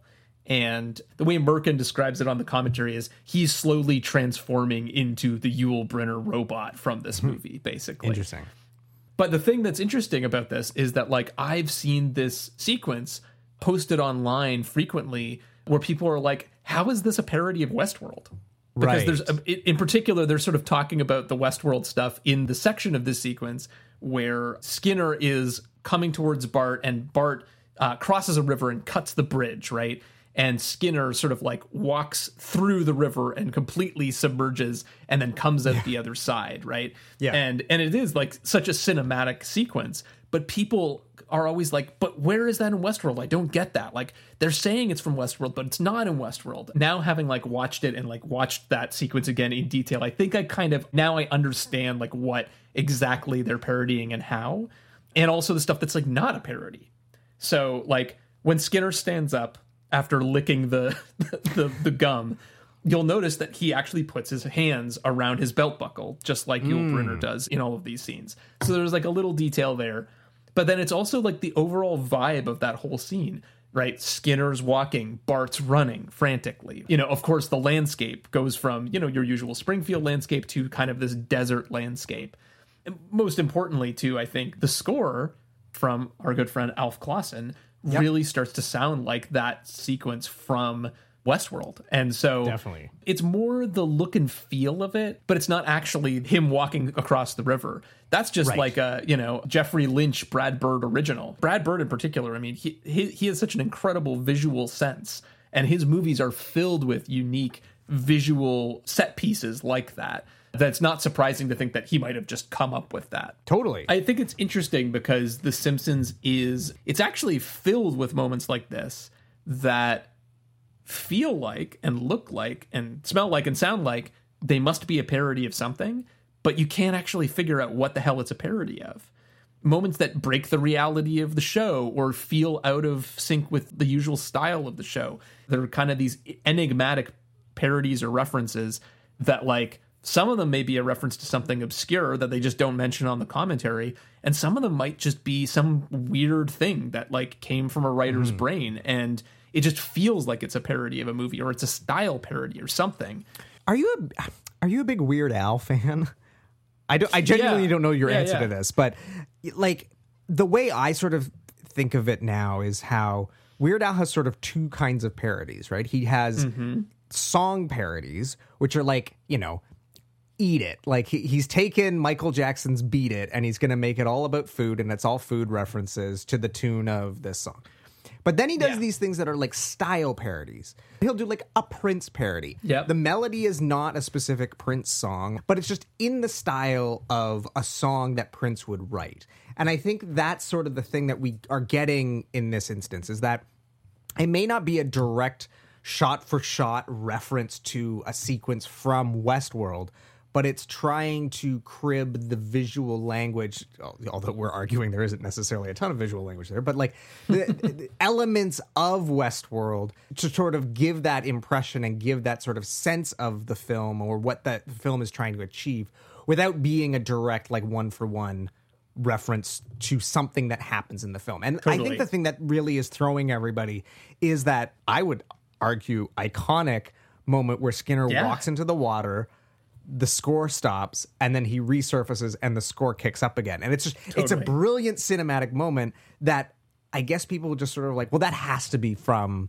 something else. There's no way. But you're right. It's just, no, it's like, yes, they commonly do parodies and they're parodying, you know, classic filmmakers, but they are filmmakers in and of themselves, and they are capable of doing really, really quality filmmaking on their own. I mean, we've talked about this on various episodes before, of like how sometimes these Simpson episodes can be like gorgeous cinematography and gorgeous sound design, and like there's an artistry there that I think we too often don't give the show credit for. And I think this scene in particular that we're describing is a perfect example of, yes, while it's got its origins and its basis from Terminator and Westworld, it's still the Simpsons' own take on it.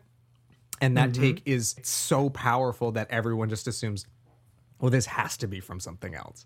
Yeah, I think that's exactly right. It feels so creative and unique that people think it must be from something else, but they're just creative and unique as animators as well as the writers, right?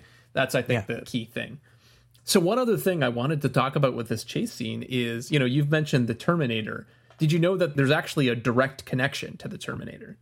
To Westworld? Yeah. Oh, no, I didn't know that. So James Cameron actually had Arnold Schwarzenegger model his performance off of Yul Brynner. Well, there you go. So there you go. But even more interesting than that, because like that kind of makes sense. It's like, okay, well, unstoppable robot. Yeah, sure, of course, right? What else would you think of? That's the classic performance. Did you know that Michael Myers in Halloween is modeled after Yul Brynner? Interesting. That makes a lot of sense. Yes. That almost makes more sense to me. John Carpenter says he was directly inspired by this. Interesting. That makes a lot more sense to me, especially if you look at how those two characters are portrayed and sort of like the sort of lack of dialogue from Michael Myers. Yeah, that's super interesting. But again, like think about this for a second, right? Halloween is a movie that launched 1 million slasher movies. Yeah. And it's inspired by this movie. So it's like this weird, obscure, somewhat obscure 1970s sci-fi movie is like indirectly, partially the progenitor of all these slasher movies, as well as all these sci-fi movies. It's crazy to me that like, as much as this movie is, you know, it's not amazing, it is kind of this Rosetta Stone for all of these other influences that have echoed across the years. Yeah, it's fascinating. I did want to ask you about the very last moments of this film, because, you know, at the end of this chase, you mentioned he like finds this woman in the medieval dungeon and frees her and tries to give her some water. And then it turns out she's a robot, so he fries her, basically, which was a pretty interesting moment. At this point, he's already like set Yul Brynner on fire, right? And so he thinks he's done with him. And in fact, I do want to draw attention to that moment where he sets him on fire, because this is that peak. We're going to actually light a dude on fire era of filmmaking, and it looks like it's insane that we used to do that. We still kind of do that, but mostly everything is like CGI now, and like the CGI looks great, and we don't have to endanger actors or stuntmen, and that's wonderful. But like, there is something to be said for the viscerality of a man clearly covered in an insane amount of gasoline that's been lit on fire. Because it is not a modest fire on it. Like, he is. Oh, no, it's huge. He's like the Human Torch. Like, it is wild how on fire he is. So it's an incredible visual moment. But yeah, so he's torched Yul Brynner, and you assume, okay, well, the robot is gone. We don't have to worry about him anymore. But of course. Yeah. I've seen enough movies to know, no, never think that. They always come back for one more scare, as they say in Scream. But again, like, was there a movie before this that pulled that same sort of like? I actually don't. I don't know. For that. There very well might have been. There's a long movie history before this, but like, you know, again, this is pre other slasher movies. Basically, Black Christmas comes out the year after this, right? Yeah. So it's like there aren't a lot of precedents for this kind of stuff. So I'd be curious, but like, yeah, there's one final scare in this movie, which I think is pretty damn good, where the Yul Brynner robot comes back, but it has no face and it's just pitch black, burned. Yeah. And it just like is on the stairs, and he turns around and he sees it, and you get a real close up of this robot, and it's a scary image. Like I think it's really good. It's genuinely disturbing. It doesn't necessarily even feel dangerous. It just feels wrong. Yeah, it's very unsettling. And then the robot falls off the stairs, and then you get a very clear look of this like faceless machine thing. And it's a very unsettling image, but also a very cool image. I think it's a great little button. The only problem was like, I just saw it coming a mile away. I think it's just a filmmaking thing of like, in the right hands, that moment could have been a real like shock. But the way it was sort of drawn out, and I was like, dude, like, you're acting like everything's fine. Like, there's no way everything's fine. Like, you got your little mini scare with the robot lady. Like, you really think Yul Brynner's gone for good? And then I was surprised at how far gone they revealed him to be. Like, I thought he was going to come back and be totally fine. So there was a bit of a twist there, in that he just basically reaches his arm out and then falls.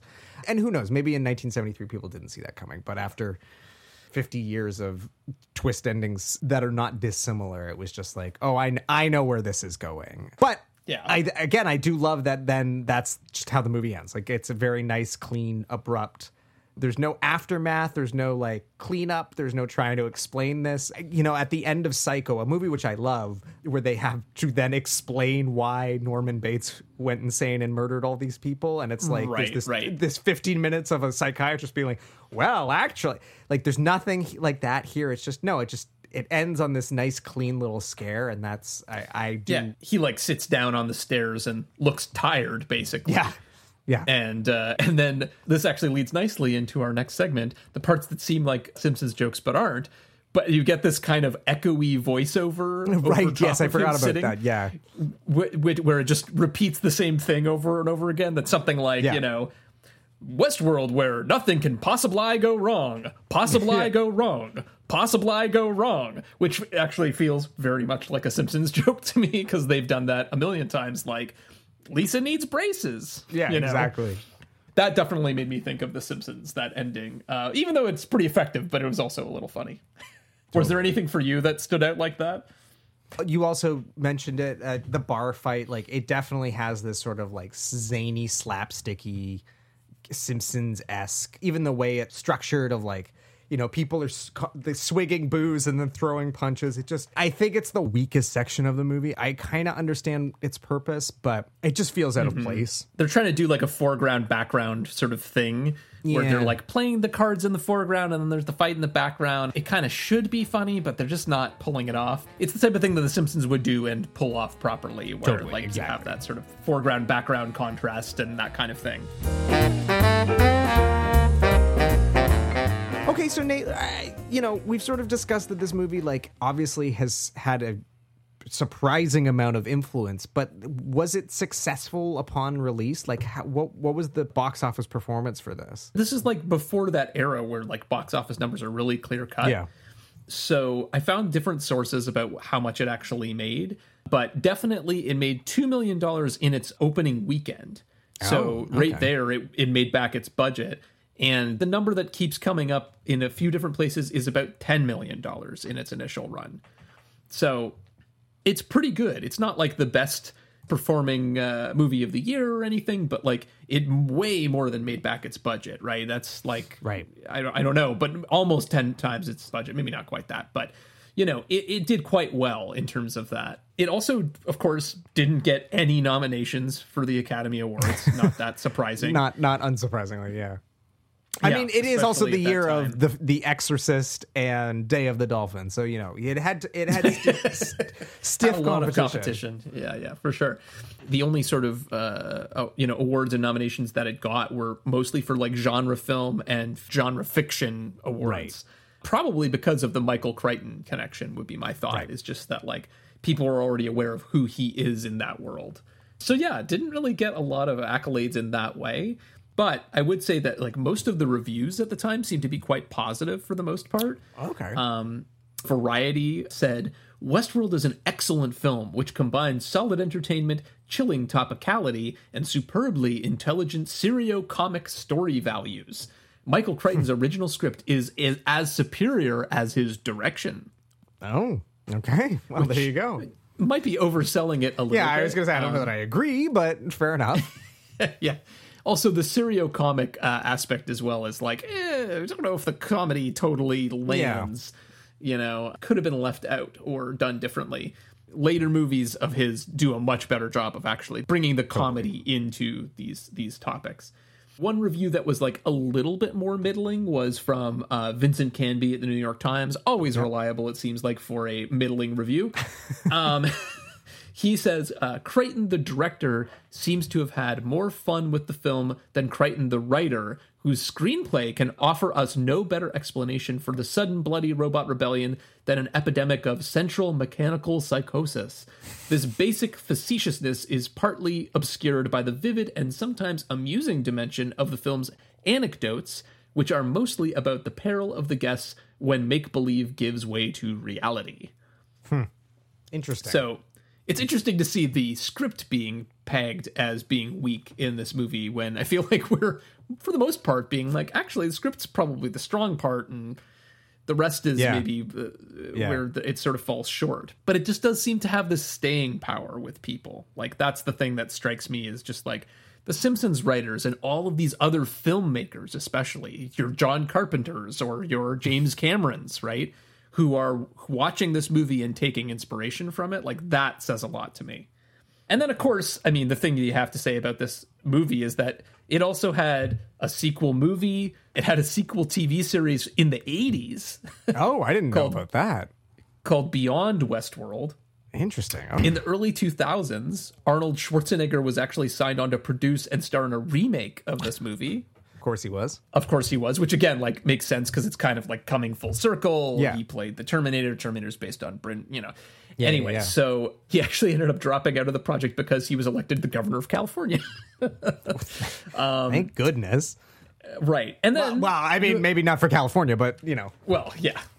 And then you have, you know, the most recent remake. So, like, it has had this aftermath. It's almost a media franchise. I guess it is technically at this point. Clearly, the premise has legs, you know. And yes. Did you watch the HBO series at all? So I watched the first season and part of the second season, and then I think I stopped. I really enjoyed the first season, but then I didn't really love where it was going, I think was sort of where I landed with it. Right. That's kind of what the general consensus of people I know who have watched it sort of said. I watched part of the first season, and I don't think I even finished it. It wasn't really my cup of tea. The crazy thing is that the show is run by Jonathan Nolan, Christopher Nolan's brother, who wrote a bunch of my favorite movies. So, like, in theory, I should like this thing. Just didn't do anything for me. But it's and the premise is a little too different for me. Like, I don't know. I think it falls into the trap. We were talking about this, I can't remember in what episode, but it falls into the trap of a lot of these remakes and reboots and all this stuff of where they're like, well, we have to explain why this is the way it is. It's the Prometheus problem. And, the Prometheus problem, among other examples. I mean, I think Prometheus is a more interesting example of this in some ways, but like it happens in all sorts of little ways in movies where you're just like fleshing out background characters that like you're like, why you don't need to do that, right? I don't need to know why Willy Wonka became a chocolatier. That's not of interest to me. Hey, supposedly that movie is very good. Yes, I've heard nothing but good things about that movie, but still, it doesn't mean that it needs to exist. Point taken. Point But taken. yes, And so like it does kind of fall into that a little bit, where it's like, you know, like you said, one of the strengths of this movie is that it sort of sketches out the rest of the world, but it doesn't explain every detail. It doesn't give every character a huge backstory and, you know, a guilt-ridden past that ties into the present story and all this sort of stuff. These are just some guys who, like, are on vacation and survive a horrible massacre, right? Or one of them does. And the robots just go haywire because we don't understand how they work. Yeah. There's no sort of, like, greater philosophical thing in this movie. And even, like, you know, the original Jurassic Park has a little bit more, but just enough to kind of make you think, but, like, really not overburden it. And I do feel like the Westworld show, the most recent one, kind of got really into all of the sort of philosophical stuff and was really dwelling on all of it, and also was withholding so much information from you that also got a little grating after a while. So anyway, I watched the whole first season. I generally enjoyed it, but it's a very different philosophy of storytelling than this movie. Totally. So Adam, do the strengths outweigh the weaknesses for you on this one? It feels like it's a horse race. Yeah, I mean, going into this record, I was really not sure what I was going to even say, because I was like, well, I don't love this movie, but I also don't hate this movie. And I think discussing it now, I'm more warm to it than I think I initially thought I was. I think there's some really interesting ideas here. I think the premise is really interesting. I think it's let down by the fact that I don't think Crichton's filmmaking chops are capable of doing this, and there is a part of me that wonders, like, oh man, if this movie had been made by a different filmmaker, or even made like 20 years later by a different filmmaker, like I keep being like, imagine like a David Fincher version of this movie, like a real visualist filmmaker who can take like these sort of heavy premises and like, or like even like Ridley Scott, or like just for me, I like Friedkin. I think Friedkin would be. I think a Friedkin version of this would be really super interesting. Like of that era, like if you kept it in the same like, filmmakers of the era. Premise-wise, it's there. It's just where it falls apart for me is it's just like visually and stylistically it's lacking. So yeah. But I think, like you said, it's interesting to watch because you can sort of see the influence it has had over the course of the subsequent 5 decades. And in a weird way, it reminds me of like Jodorowsky's Dune that never got made. And how like that ended up influencing Alien and Star Wars and like all these other movies take ideas from that and do it better. And I think like this is one of those movies where it's like people obviously saw it and were intrigued and were like, oh, how can I rework that into a more interesting or a more different idea? So I think it is worth seeing from that standpoint alone. And like, again, it's only 90-ish minutes. So it's not like it's a huge time commitment. It was never a slog like, you know, Planet of the Apes was for me. There's something here. And while I maybe wish it were better, there's enough there for me to say that, yes, I think the strengths outweigh the weaknesses, and I would recommend it. And I think it's also just fascinating from a standpoint of, like, it was so ahead of its time in that it was one of these science fiction things that had something to say, and maybe it didn't go quite into the ethics and morality like he eventually would in his other work. But this is very much a kind of film that we make nowadays. Maybe less so today, but, like, 10 years ago, maybe. In the 90s and 2000s, this was like the thing. Yeah, exactly. So it's just sort of this interesting artifact from that era, but I think it holds up a lot better than its other contemporary. Like you talk about all those sci-fi movies from around the same era, and I don't know that they hold up as well as this does. So they're very different. Yeah, like Silent Running is like so slow. I mean, it's so an incredible. I love it, but it is so slow. Yeah. But even like Logan's Run, like that's a perfect example. Like that is a kind of a schlocky, cheesy, it's cheesy sci-fi. I love it too, but it's cheesy. Yeah. But this is like, I wouldn't describe this movie as cheesy. Like it's no, me neither. It's cheap maybe, but it's effective. Yeah. So I got to give it credit for that. How about you? I mean, you had seen it before. Like, did it hold up for you? Would you say the strengths outweigh the weaknesses? Yeah. I mean, I think you nailed it. If you're interested in film history, sci-fi or horror or slashers or like any of the sort of genre world in a lot of ways, I think this movie is a really interesting watch because it does have such a wide influence, and you'll recognize Halloween in it, all of that. If you know that going in, you're going to be like, wow, holy crap, this existed like so many years before that. And on top of that, it's not like doing your homework. It's a fast watch. It's pretty entertaining. Like, it's not incredible. It's not life-changing watch, but I think it's so historically interesting and such an easy watch that, like, you should do it. You should check it out because it's just fascinating. Yeah, the whole premise of our show is, like, I saw this movie and I'm like, oh, that's where that Simpsons reference comes from.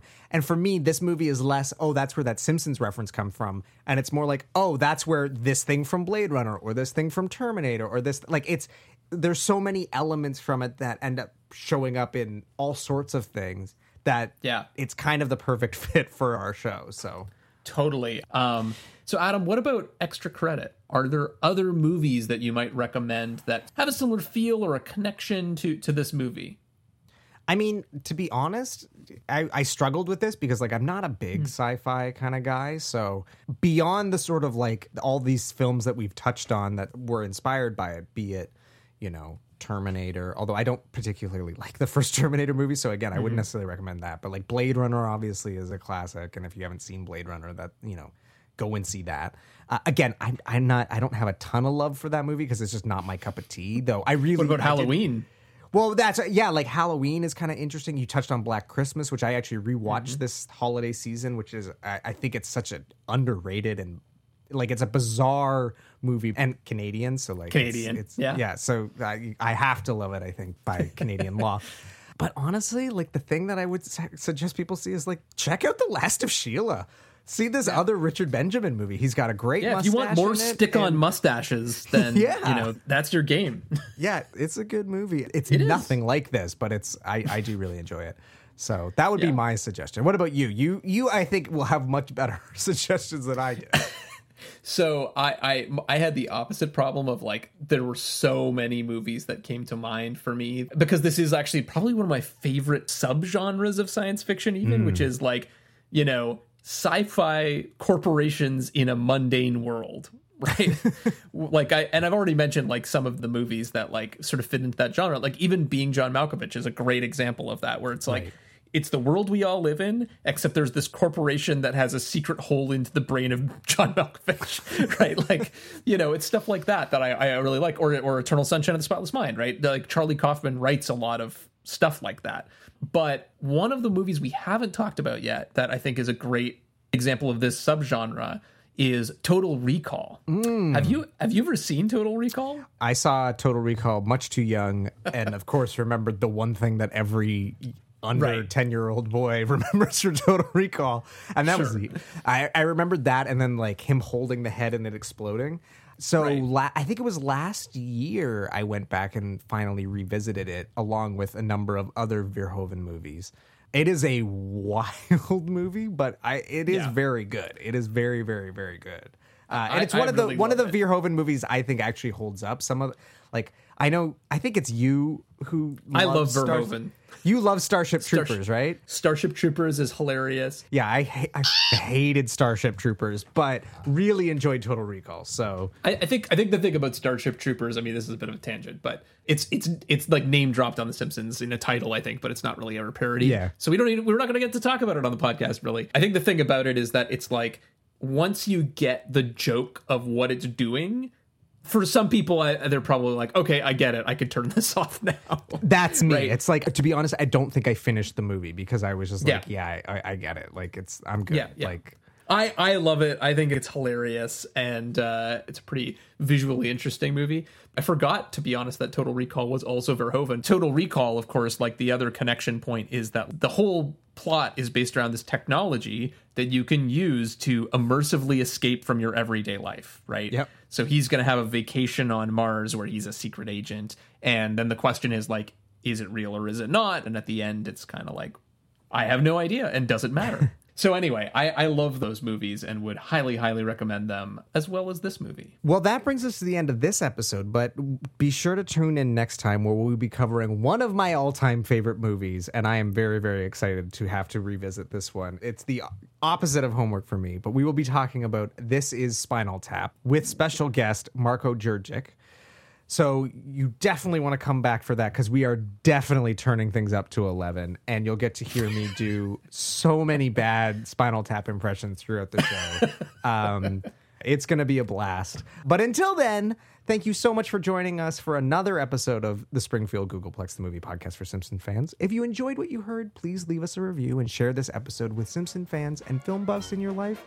And until next time, Nate, we'll see you around the Plex. We'll see you around the Plex.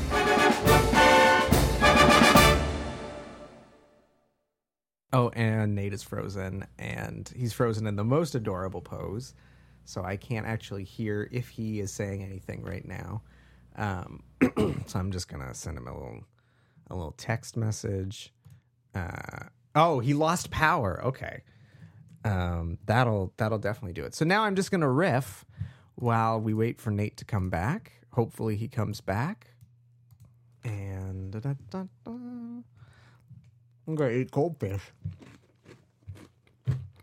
Nate's gonna have to listen to me chew goldfish on mic when he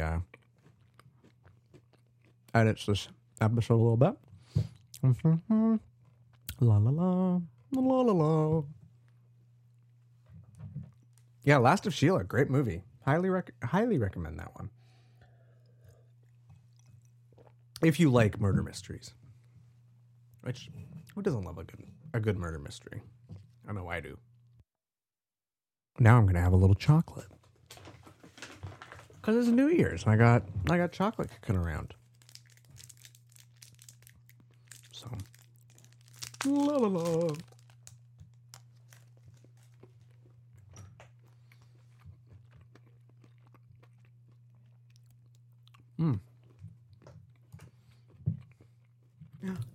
And connecting. All right. Oh, okay. Can you hear me? Back. I can hear you. Yeah. Okay, so we were just dunking on Richard Benjamin, James Brolin. Richard Benjamin.